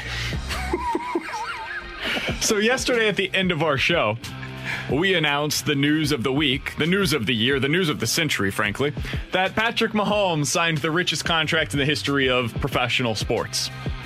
The story was broken by Adam Schefter. What we didn't know at the time was that it had actually been broken 2 hours prior to that by a liquor store salesperson in Kansas City. Did you see this story, Jamie? No. So there was a liquor store sales lady. She works at a place called Kansas City's Plaza Liquor. She wrote on Twitter, a front office employee from the Chiefs just came in and bought 6 bottles of champagne. Said that there's a big signing today. Oh, boy. And said that it is not Chris Jones. So my guess is that a Patrick Mahomes deal is about to get done. That tweet was sent out at 12:20 so yesterday. She actually tweeted it. She tweeted it out. What does she have for followers now? She's up to like 5,000 followers on Twitter now as a result of this. She deleted it right after because she was like, oh my God, my boss is going to fire me if they find out about this because maybe the Chiefs will never come back in, right? There's not customer privilege at a liquor store, is there? It's not like you're a lawyer or a doctor. What are they going to do, kick you out? Yeah. And they offered up the information that it wasn't Chris Jones and that there was a big signing coming, right? Yeah, she'd have a labor dispute.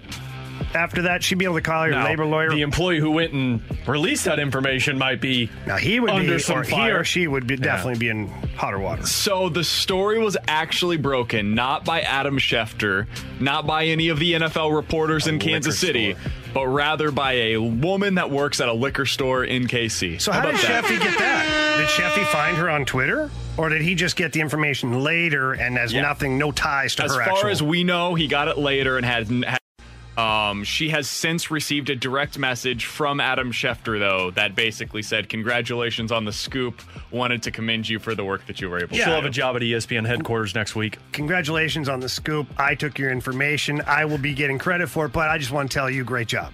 Yeah, he wanted to give her the Sheffy. credit that she Shefty got a $5 million extension.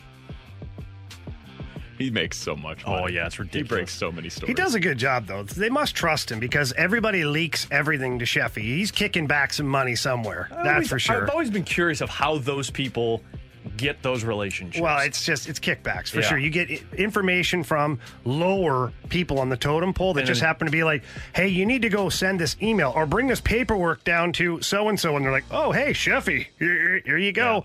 $100. It's like a cameo. Got to be paying them on the side. Like, gotta hey, be. Shefty, hook me up. I'll give you some scoops. The juice is running, Sheffy. Yep. Amen.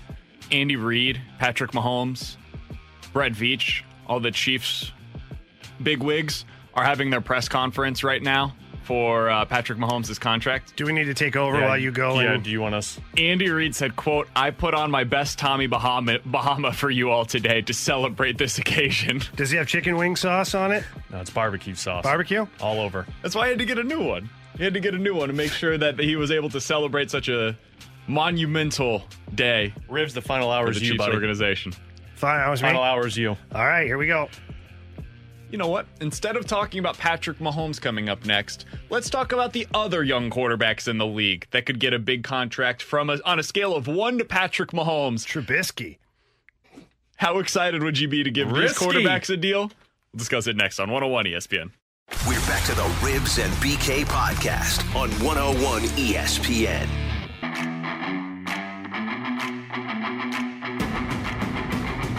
With former Blues defenseman Jamie Rivers and Alex Ferrario, I'm Brandon Kiley. It's Ribs and BK on 101 ESPN. Before we get to which young quarterbacks also deserve long-term contract extensions, we'll do this on a scale of 1 to Patrick Mahomes. Oh, there it is. Oh. There he is. I want to ask you guys a question about a comment that I just saw. Andy Reid was asked how long he wants to do this, how long he wants to continue coaching in the NFL. I thought how long he wanted the press conference. Eating barbecue?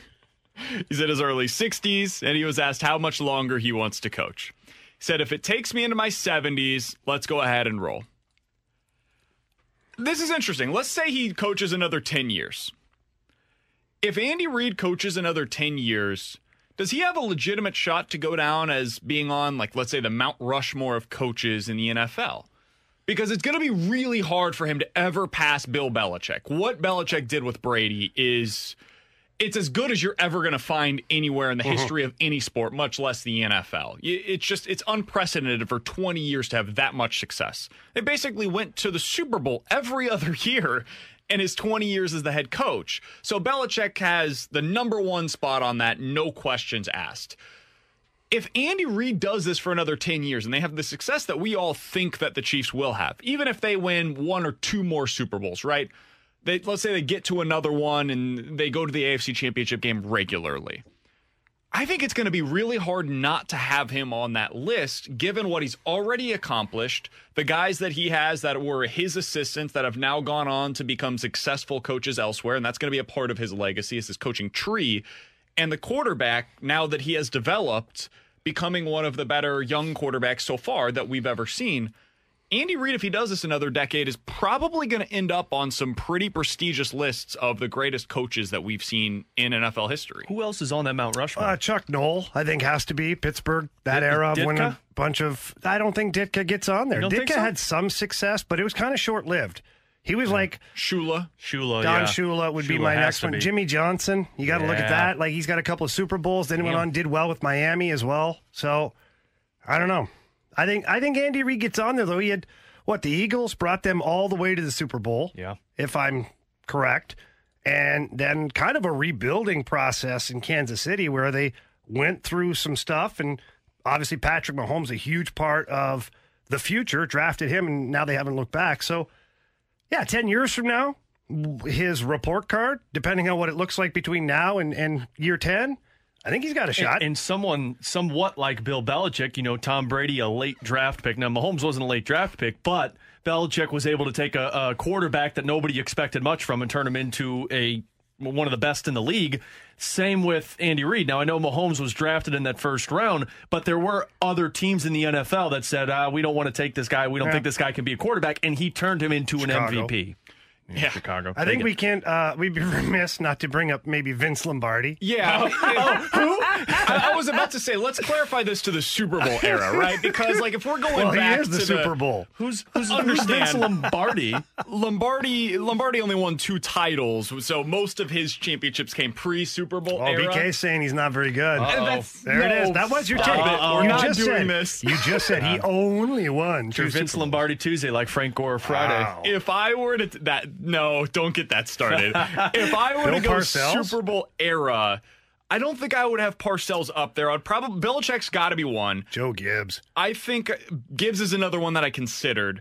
I'd go Belichick, Noel, Bill Walsh, and Don Shula. I think would be my Bill 4. Walsh. Yeah, I can't forget him. His success in San Fran. And the other thing that he has is he's got the coaching tree. Like, his coaching tree becomes a part of his legacy. And I think you also have to include that as part of this is well, then the Parcells should probably be in the mix then. That's true. That's true. He definitely should at least be under consideration in this as well. So is Pete Carroll on an Andy Reid level? No. You don't think so? Because they both have the same amount of Super Bowls, right? Yeah, but it's not. No, I don't consider that. And they've been in the Super Bowl the same amount. He's done it for 20 years. He has the legacy of what his former assistants have gone on to do.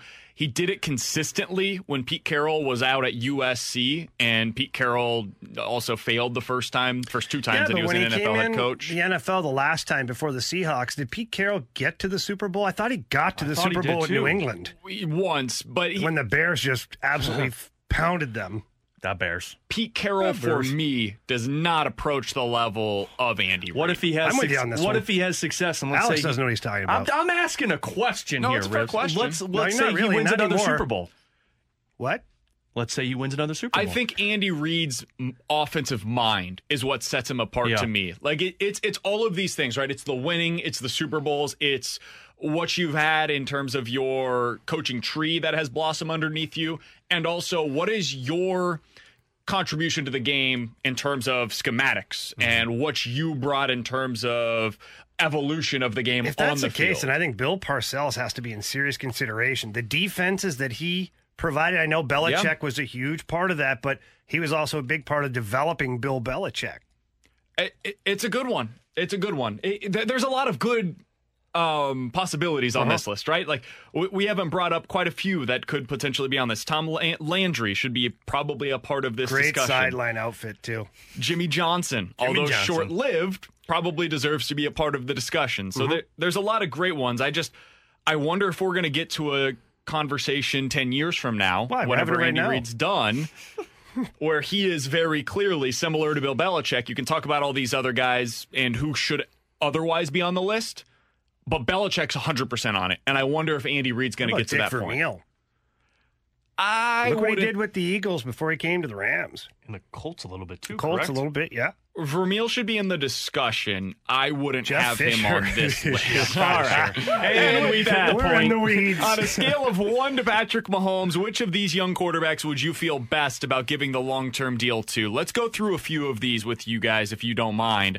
The first one, and this has been the guy that's been getting the most discussion lately, Dak Prescott. Scale of 1 to Patrick Mahomes, how confident would you be in giving them, let's say, the new market that was previously set by Russell Wilson? So you're talking about $30-35 million. How confident would you be giving that money to Dak Prescott? I'm a 5 on that. I really am. I know that he has the talent and the ability, and if you just look at that, you're like, wow, this guy could be Patrick Mahomes worthy. But to me, he hasn't shown that consistently enough. He's been good, but he hasn't gotten them anywhere. And so for me, I'm right in the middle. I'm going to be with a 5 on that one. I would put it at a 4, to be honest. Dak Prescott really wasn't much until they got Ezekiel Elliott, and then when they got Amari Cooper, that's when he started. And he's been playing with all-pro offensive linemen his entire time in Dallas. He's been unable to overcome the hurdles that is the defense. I don't feel comfortable with that at all. I'd put it at about a 3 or a 4. I'd give it like an 8 or a 9. I think Dak Prescott's really good. I do too. I just don't know if he's worthy of being, like, he hasn't won anything. He hasn't yet. I think he will, though. And I think the Cowboys have really messed this up. If they had decided not to pay an off-ball linebacker in Jalen Smith and a running back in Ezekiel Elliott, they could have had him under contract probably for $30 to $32 million. Now they might have to pay him $35 to $37 million. Well, it's going to be interesting, too, to see how he lines up with McCarthy here as the head coach. Yep. He's pretty offensive-minded coach, does a good job, has got some good systems. I think that could be a big boost for Dak Prescott. Do you think Dak could have success, though, if you jeopardize your franchise in the terms of paying him that much money? Oh, like they did in Kansas City? Yeah. Scale of 1 to Patrick Mahomes, how confident are you in signing Deshaun Watson to a long-term contract at $35-ish million a year? I'm an 8 on that one. I think he has proven that he can pull out some big games. That team has steadily improved with him, and I think he's just scratching the surface. You know, in some of the games he played last year, he was the best player on the field by far, and so I have no problem with that. If he had DeAndre still, I'd put it at a 9, but because he doesn't, I don't know what he's going to look like without an elite wide receiver, so I'd put it at about a 6.5. 9. On quarterbacks not named Patrick Mahomes. Damn, you were just throwing out those fired nines. up about Mahomes. Give me a second. We'll get to a couple others that I'm much less confident about. But on quarterbacks not named Patrick Mahomes that are in this young crop of guys, Deshaun Watson's the one that I have the most confident in being good, not just now, but in the future. I think that guy is special. I really do. I think if he were in Kansas City and Patrick Mahomes were in Houston, this is going to be sacrilege for me to hit say. Record. Yeah, can we send this out to the Kansas City radio station? He would not be Patrick Mahomes. He doesn't have the talent Would that he win a Patrick Super Bowl, Mahomes had. he would have won a Super Bowl last year. Baby. I think Deshaun Watson would have, in terms of the on-field success win-loss record, had a very similar success rate in Kansas City to what we've seen from Patrick Mahomes, even if the ceiling would have been lower for him than what we've seen as the ceiling for Patrick Mahomes. Next one up, on a scale of 1 to Patrick Mahomes, how confident would you be giving this guy a long-term extension? Lamar Jackson. Oh. The MVP of last year's... Put it at a 10. I'm putting it at a Mahomes. Wow, really? 100%. This guy changed it. $35 million a year, you're 100% ready to go. Well, no, I wouldn't have given that to Mahomes either, so I guess I'll have to say Mahomes 9. got 45, but I'm saying 35 for Lamar. Oh, you said 35? All right, so I'm getting old. Yeah, okay, so 35, I would absolutely give that to Lamar Jackson. Now, probably maybe not the best idea as a GM, but is he worth it? Yes, I think that if you're going to draw a comparable to Patrick Mahomes or someone who's in the same discussion, at least, it's Lamar Jackson, and he showed it big time last year. Yeah, I'm putting that at a 10 as well. He showed you what he's capable of, and that was his, first full time as a quarterback. That's interesting. BK's going to go with 2 here. Oh, yeah, for sure. He's the salmon swimming upstream all the time. 9s all over the place, and then a 2. All right, 6.5. Oh, my God. Why? Let me ask you that. Why? But you're going to give... Is it because he's in the Dak same an conference as your boy? No, none of that. It's because I worry about what he looks like at 28, 29, 30 years old. I've never seen a quarterback that gets as much value out of his running that successful that late in their career. Where was this exact point we're talking about Mahomes earlier? Yeah. Mahomes doesn't get the same value out of his running. What about Dak? He doesn't? No. Lamar Jackson gets the majority of his value out of what he does with his legs. Okay, but you don't think that can improve special because of his with legs. Experience? He's only going to get better. You know. He's not going to get faster. He's not going to want to take as many hits. But he proved he had an arm last year, too. He did. A little bit. And then in the postseason, it fell apart. Drunk again. It's possible. Just a little buzzed. You taking my Long Island iced teas, BK? 2 more for you guys really quickly. 1 to Lamar Jackson. Josh Allen, how confident are you in him? 3. I just don't see it. I don't know. Maybe I'm the one that's drunk now. I don't know. But for me, Josh Allen, it just, no. Yeah. And to put him in the same breath as you've just put all those other guys ahead of him, no. I'm a 3. Donnie, I'm putting him at a 3, too. Yeah, Donnie Fandango, we love you, man. I love you so much. Good luck. Yeah, sorry on Josh Allen. I love Josh Allen a 2. I love watching Josh Allen play football. I would not want to pay that guy $30 million to be my quarterback. Absolutely not. He's pedal to the metal at all times. He is bigger, stronger, a little bizarro version of Jameis Winston. Like that's what he is, and I don't think that's sustainable over time. Last one, Baker Mayfield. On a scale of 1 to Patrick Mahomes, how confident are you in signing him long term? 3. Again, same thing. I have 0 confidence in Baker Mayfield. I know that he's shown some ability at times, but he's just such a wild card, both on and off the field, and both with his dedication to the game and his non-dedication to the game, his desire to be more famous than good. I just think that Baker Mayfield, for me, somebody said it the other day, maybe it was yourself, maybe BT, I don't know who was in here, that his next team that he's on, he might be a more evolved, better player. But in the short term right now, I'm just not sold. I'll rank him at a Trubisky. Oh, that's a minus, I think. Yeah. That's like -12. It's negative. Sorry, Baker. I'll give him a 4. I still believe that Baker Mayfield can become a quality quarterback. I was probably, after his rookie year, I would have given you probably about a 7, 6 or 7 on this. Now I've reverted back to far beyond that. So I'm at about a 4 right now with him. I need to see a really good year out of him this season. I need to see that. It's 1:19, your time check brought to you by Clarkson Jewelers, an officially licensed Rolex jeweler. It's Jamie's favorite time of the week. Yes! Let's play a game of One Gotta Go next on 101 ESPN. We're back to the Ribs and BK podcast on 101 ESPN.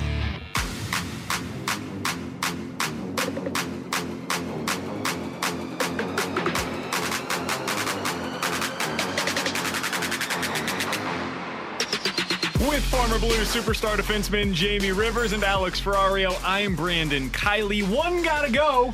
It's our favorite time of the week, Jamie Rivers. Let's get this thing going. You know the game. I give you 4 options. You say one's gotta get up out of here. One gotta go, barbecue wing flavor. Habanero, teriyaki, Caribbean rub, or buffalo. Wing flavors. Habanero, teriyaki, Caribbean rub, or buffalo? Which one's got to go? Easy for me this time. Habanero. Really? See you later, buddy. Yeah, look, I like wings. I like a little wee bit of spice and all that, but the habanero is just a little too much for me, and I won't enjoy it as much. So sad, but you gotta go habanero. Habanero's out, baby. I mean, I love some spice with the wings, but buffalo is about that level. Once you go beyond that, it's not even enjoyable because you're burning your mouth. You don't taste it. Habanero, get the hell out of here. Although you do drink more beer. I do that regardless. Yeah, you give me point. Caribbean rub, I'll be taking care of that. Yeah, I gotta watch out for the Caribbean rub, though. This one's easy for me. It's teriyaki. What? Teriyaki's got to get all the way up out of here. What do you got against teriyaki? BK, look, we got to one. Teriyaki. BK, we got to call him teriyaki. We got to 123, buddy, but I'm sorry. You are one pathetic loser. The other three of these are elite level sauces. They or are, rubs. and I don't really like Elite. teriyaki wings either, but I can eat them without having to go to the ER. Habanero or destroying yourself. I was about to say it's really rough burning after ring the of fact. fire. God, it's horrible. The mango habanero at Buffalo Wild Wings is my favorite sauce. No free ads, BK. Yeah, come on now. But God, it's rough. It's really rough the next day. I don't want to be screaming in the bathroom after I enjoyed some wings. Yeah, I don't need to be white knuckling the bowl when I'm done eating, you know? One gotta go. I never want to hear that sound from you ever again. I'm pulling it. It's going to be a drop. One gotta go. Waffle toppings. Waffle toppings.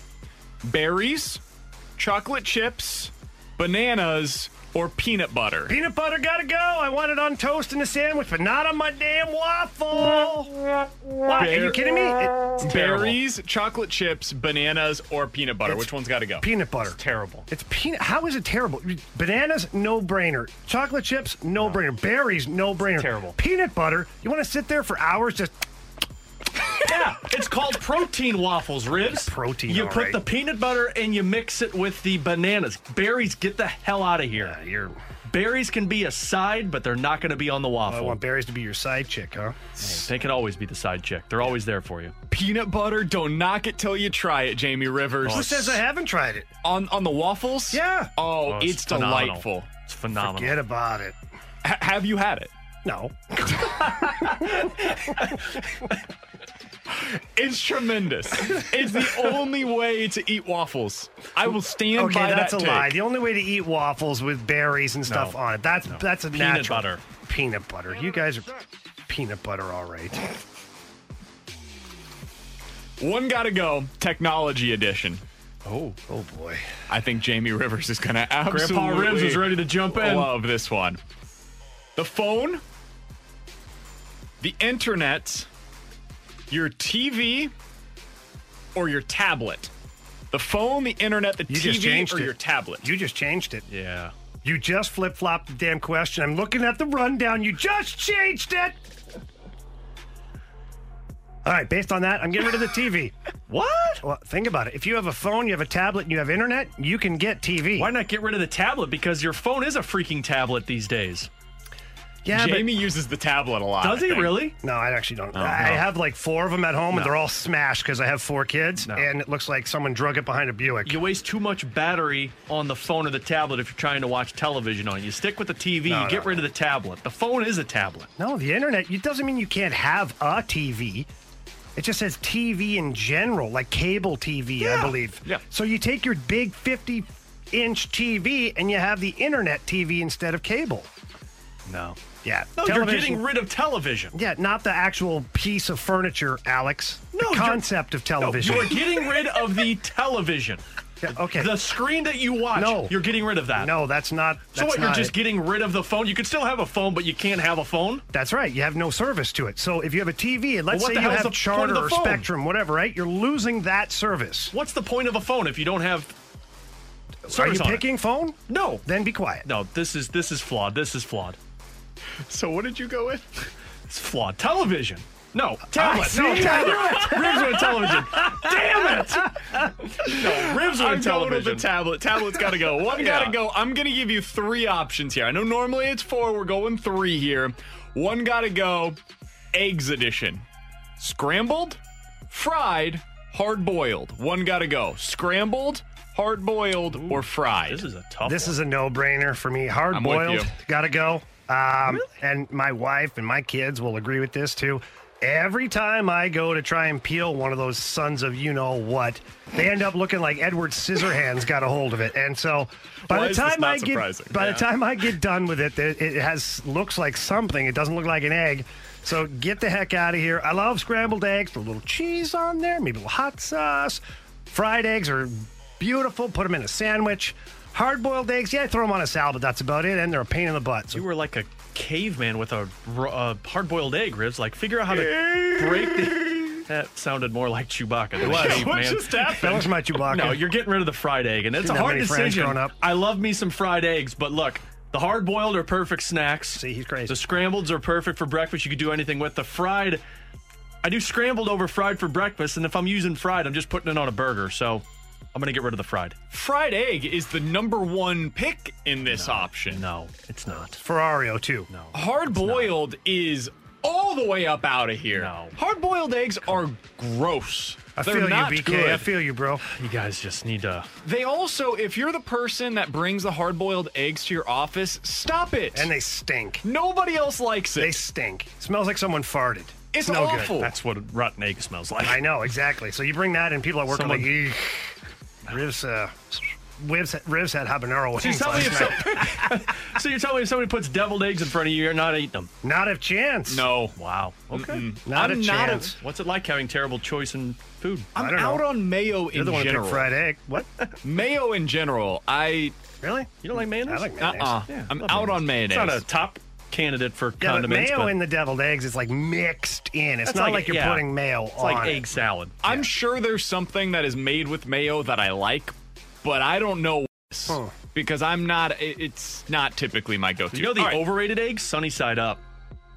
Overrated? I mean, yeah, they're just- I thought you said underrated. No, Yeah, they get a little overrated. messy. They're just a little undercooked. It's just for like, me. Yeah, it's I like don't just like give me it. scrambled eggs. I don't like it sloppy. Yeah. You sure about that? Pretty sure. What she said.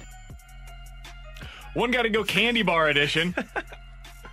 Twix, Reese's. How do you say it? Reese's or Reese's? Oh Where my do you go God. with? I swear, if you call them Reese's, we're going to I have don't. to I'm break. We should have making just sure. said that, actually. Said it was Yeah, have me Reese's start and let them doing carry it that out the like door with them. cranes? Yeah. Well, I have to confirm everything that I'm saying nowadays because I've been so wrong on so many words all of my life. No, it's Reese's.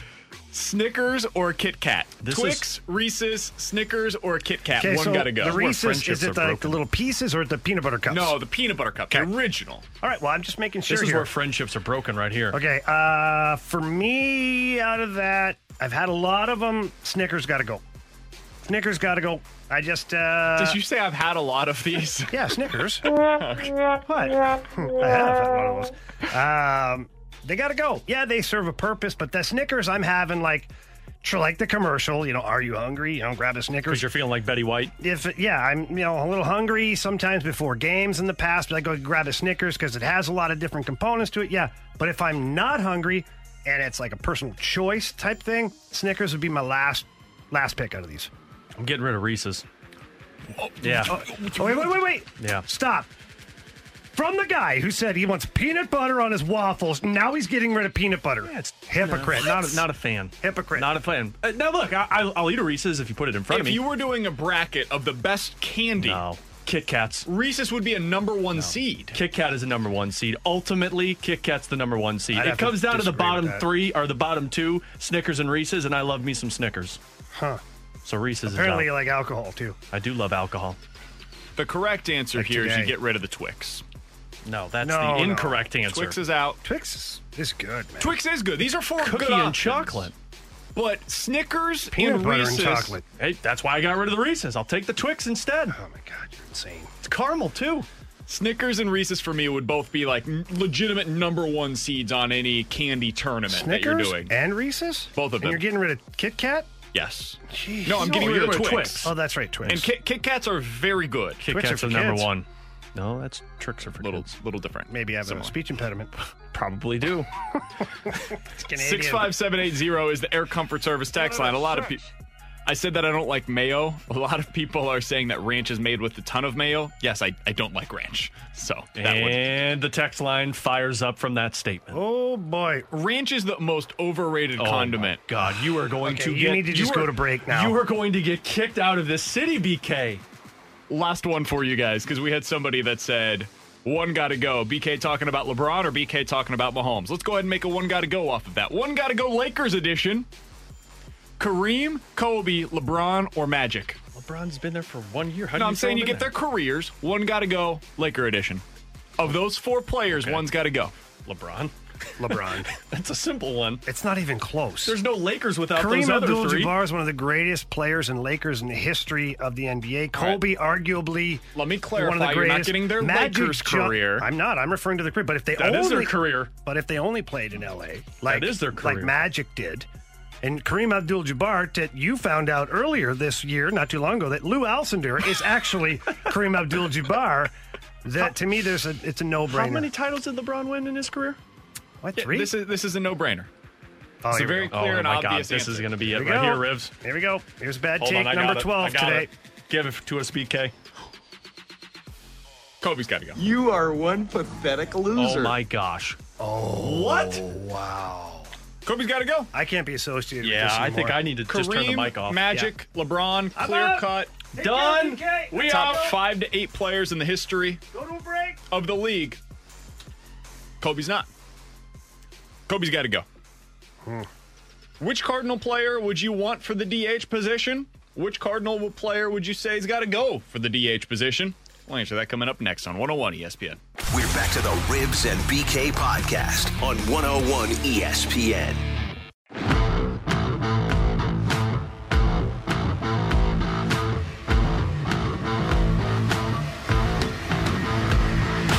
With former NHL superstar defenseman Jamie Rivers and Alex Ferrario, I'm Brandon Kiley. Look who the cat drug in today. Is that Joey Vitale in the studio? Joey, big time. What's up, boys? Yeah, I'm back. Alex and I were recording our show for tonight, and I was listening to you guys in the car in the parking lot there. I was like, I'm going to come in and bug you guys here a little bit. Okay, so based upon that, you obviously have some opinions and a little bit of a rookie move, leaving the phone on. It's no big deal. Sorry, Ribs does it every week. I do it at least once a week, okay? You mentioned when you came in, you're like, whoa, BK, you don't like mayo? And then we informed you that, well, he thinks ranch is overrated too. Like if one bad take wasn't enough, he doubled down.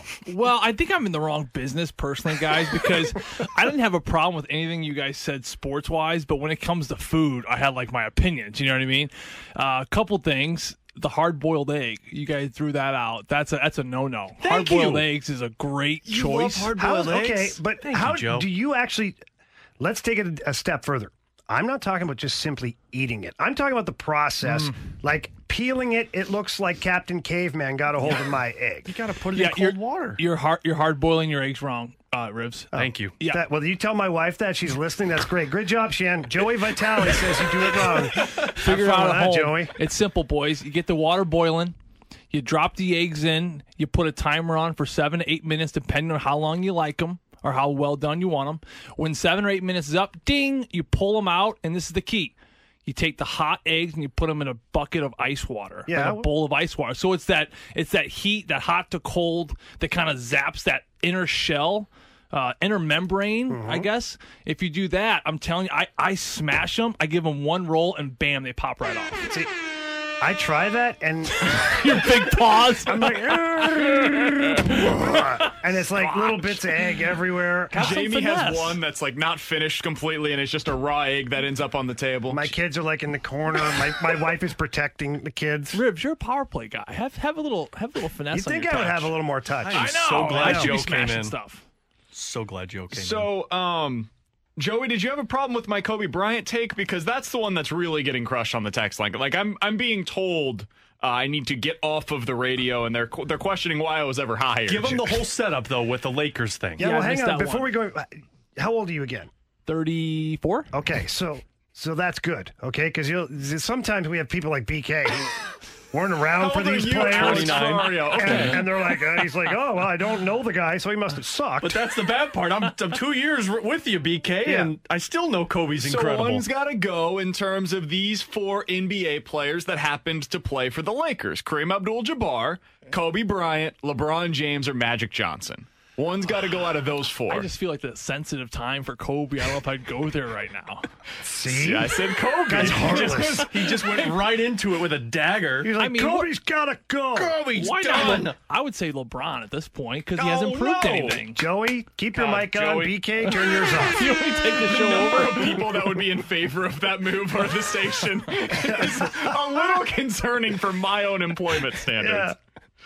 65780 is the Air Comfort Service text line. Keep those texts coming in. We got to cross things over with the Fast Lane coming up next on 101 ESPN. We're back to the Ribs and BK podcast on 101 ESPN.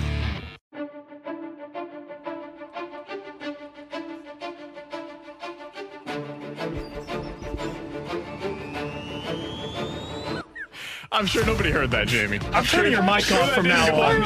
I did it on purpose for Ferrario because he turned it on early. I'm like, listen to the squeaky.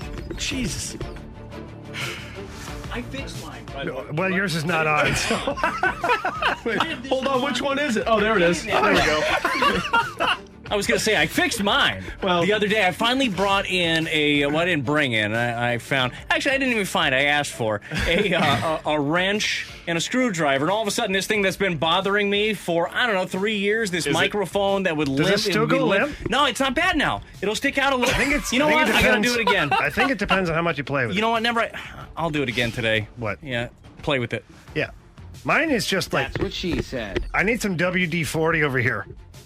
Got that old wrench. Get the old wrench. It's squeaky. Got to lube it up. By the way, that's former Blues superstar defenseman Jamie Rivers. He's Alex Ferrario. I'm Brandon Kiley, and that's World Series champion Brad Thompson joining us in studio. How you doing today, BT? Doing great. I mean, not as good as you, probably. I could imagine that you've just been over the moon the last day plus. It's been pretty great. Thanks for asking. You know, these I guys, was they thinking don't about care you. about my Wasn't really well-being. I thought about you. I thought about meat.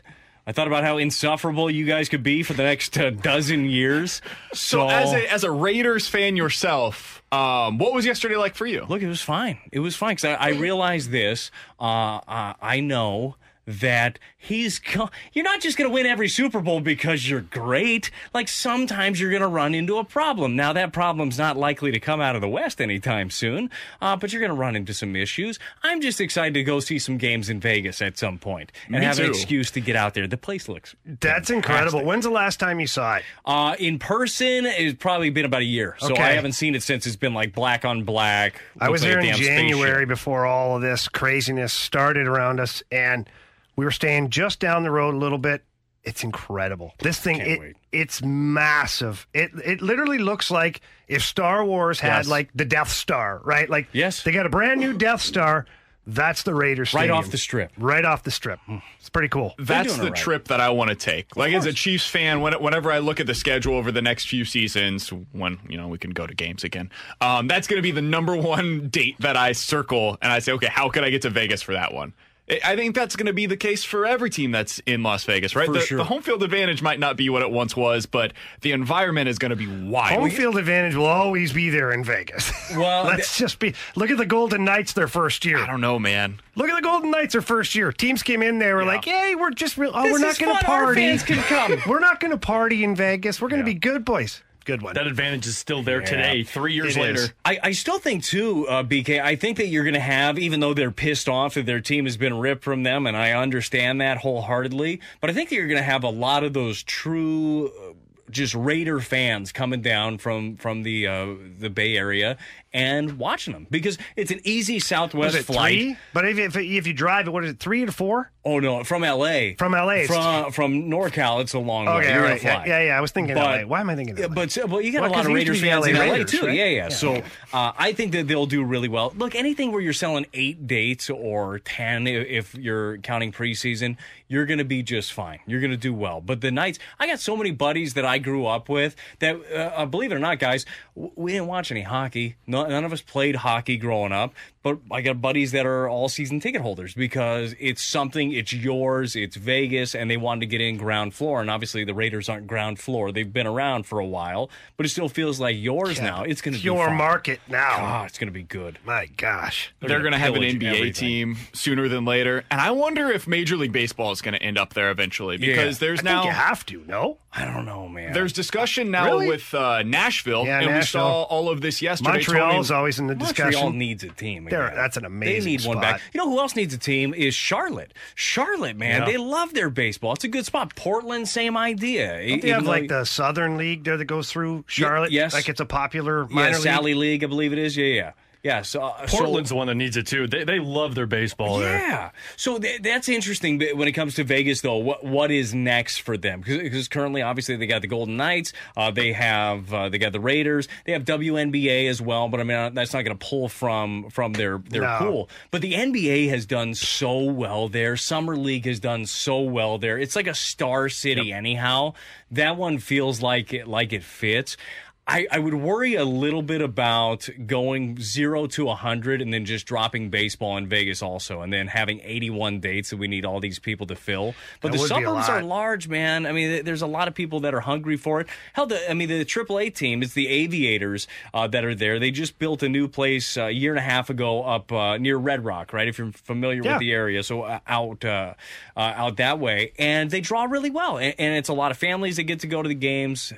I think sports there in general are going to do all right, but I don't know if I would jump right to baseball. I'd love to see NBA. I want NBA here. Expansion. I would love to have the NBA here. I think expansion is coming for Major League Baseball. They've lost too much money. That's what I'm thinking too. Yeah, no kidding. That's the biggest thing right there is we can get a real influx of cash quickly by doing expansion. Does NBA do that too? Does NBA do that too because they've lost money? Wouldn't be surprised. Yeah. What's the cost for expansion team Major League Baseball? I am not sure off the top of my I think head. it's $750 million in the NHL now. Was that what it was? I thought it was only 300. No, $500 million for Vegas, $750 for Seattle. Wow.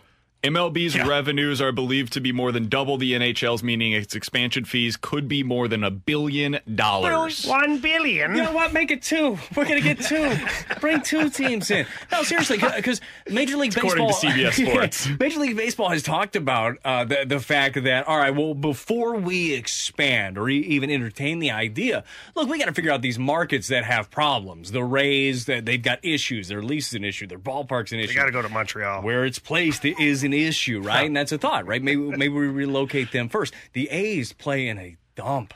The place is terrible. Anybody that's ever been to the Coliseum can tell you how The bad Raiders told you that. place is. Yeah, it's awful. But it right? fit the Raiders. Yeah, it did, and it kind of fits the A's too. But the A's, they deserve more, right? They deserve something new, something fresh. But I really think that those conversations will happen alongside the expansion of baseball. Instead of, hey, we'll take care of this first, and then we'll get to that. They're hungry for money. They want to put all that cash right back in their pockets, and I could see that coming. I'm really interested in the Nashville idea because just think about that. And who knows where they'd end up landing? You would think. I mean, this would be a pretty good geographical fit. It's a 4-hour drive to Nashville. What a great one for a road trip for a baseball fan, right? Go down to Nashville. Maybe you have yourself a little bit of a rivalry there. Well, look what's happened with the Blues and the Predators. Yeah. Yep. It's great. It's almost an automatic. Yep. That's like one of the ones that the more desirable rather than what the Chicago Blackhawks road trips are. People want to go on those big time. Nashville trips. People love going to Nashville. Nashville's one of the fastest growing cities in the country right now. They're expanding so quickly you can barely handle it. So I imagine if they had all these people moving to Nashville, support a brand new baseball team, kind of makes sense. Final thing for you, BT, before we get out of here and let you guys take over with the fast lane. This, according to Robert Griffin III, noted NFL reporter, says sources say there will be no preseason this year. Again, that is according to Robert Griffin III. Wait, RG3? Yes. The RG3? Yes. He's a reporter now? No. Oh. He's an I NFL thought we heard that football last week, player. too. They said that they're going to go down to 2 games. Okay. But the players You know what? then voted on, let's just not do any preseason. What Let's do you get start it out up in the of it, regular really? season. I think your fringe guy, your bubble guy that you thought maybe could make it, I think you get a good read on those guys. And maybe they're a cheaper salary. Maybe you get their little It's your cap special relief. team guy, right? Yeah, they're I think gonna that's the only time. It's my career, basically. A guy And like mine. me. And mine. Yes. I would be We pissed need without those preseason. games. Yeah, I want those bad. You know what? Teams now, though, are pretty smart as they evaluate their players, and they kind of know what they have. A lot of times those fringe guys, they don't even put them out there in those games at the end because they want to be able to stow them away on their practice squad. And it's like, oh, yeah, here, let me hide this guy back here. I wonder if they decide to go to expanded rosters for that reason. Because of COVID as well, right? Maybe kind of like baseball where they've got this 60-man instead of the 40-man NFL doesn't like spending money. They like making it, but they don't like spending it. Maybe they go to 70 instead of 55 this year. And you have those extra roster spots. So instead of having to see those guys in the preseason. No revenue coming in, though. I mean, attendance. It's going to be tough. We'll give you 5 more players then. Maybe that's about it. Same as baseball, right? You have a couple of weeks where we'll give you 4 extra guys, and we'll dwindle it down to a normal roster. BT, what's coming up today, man? Man, well, a lot of your boy talk, a lot of Mahomes. Some people say it's not worth it. No, they're not saying that. They're really not. Everybody thinks that that's a pretty good deal overall. We said it. You said it? Yeah, we said it. Well, no, actually, don't say we. Be very clear. I didn't say Jamie Rivers. I didn't say he's not worth it. What I said was he's extremely talented. He's probably worth every penny, but now you can kiss future Super Bowls after this 2-year window where he's still on the current deal. After that, I said they will not win another Super Bowl in the 10 years that follow. Get him. That's what I said. Get him. Anyways, we'll talk about that. And look, baseball. Is it going to happen? Because, there's testing issues. A couple of them. The Cardinals going to practice again eventually? We'll talk about that. Practice? Y'all want to talk about practice? For Jamie Rivers and Alex Ferrario, I'm Brandon Kiley. The Fast Lane's coming up next on 101 ESPN. You have been listening to the Ribs and BK podcast on 101 ESPN.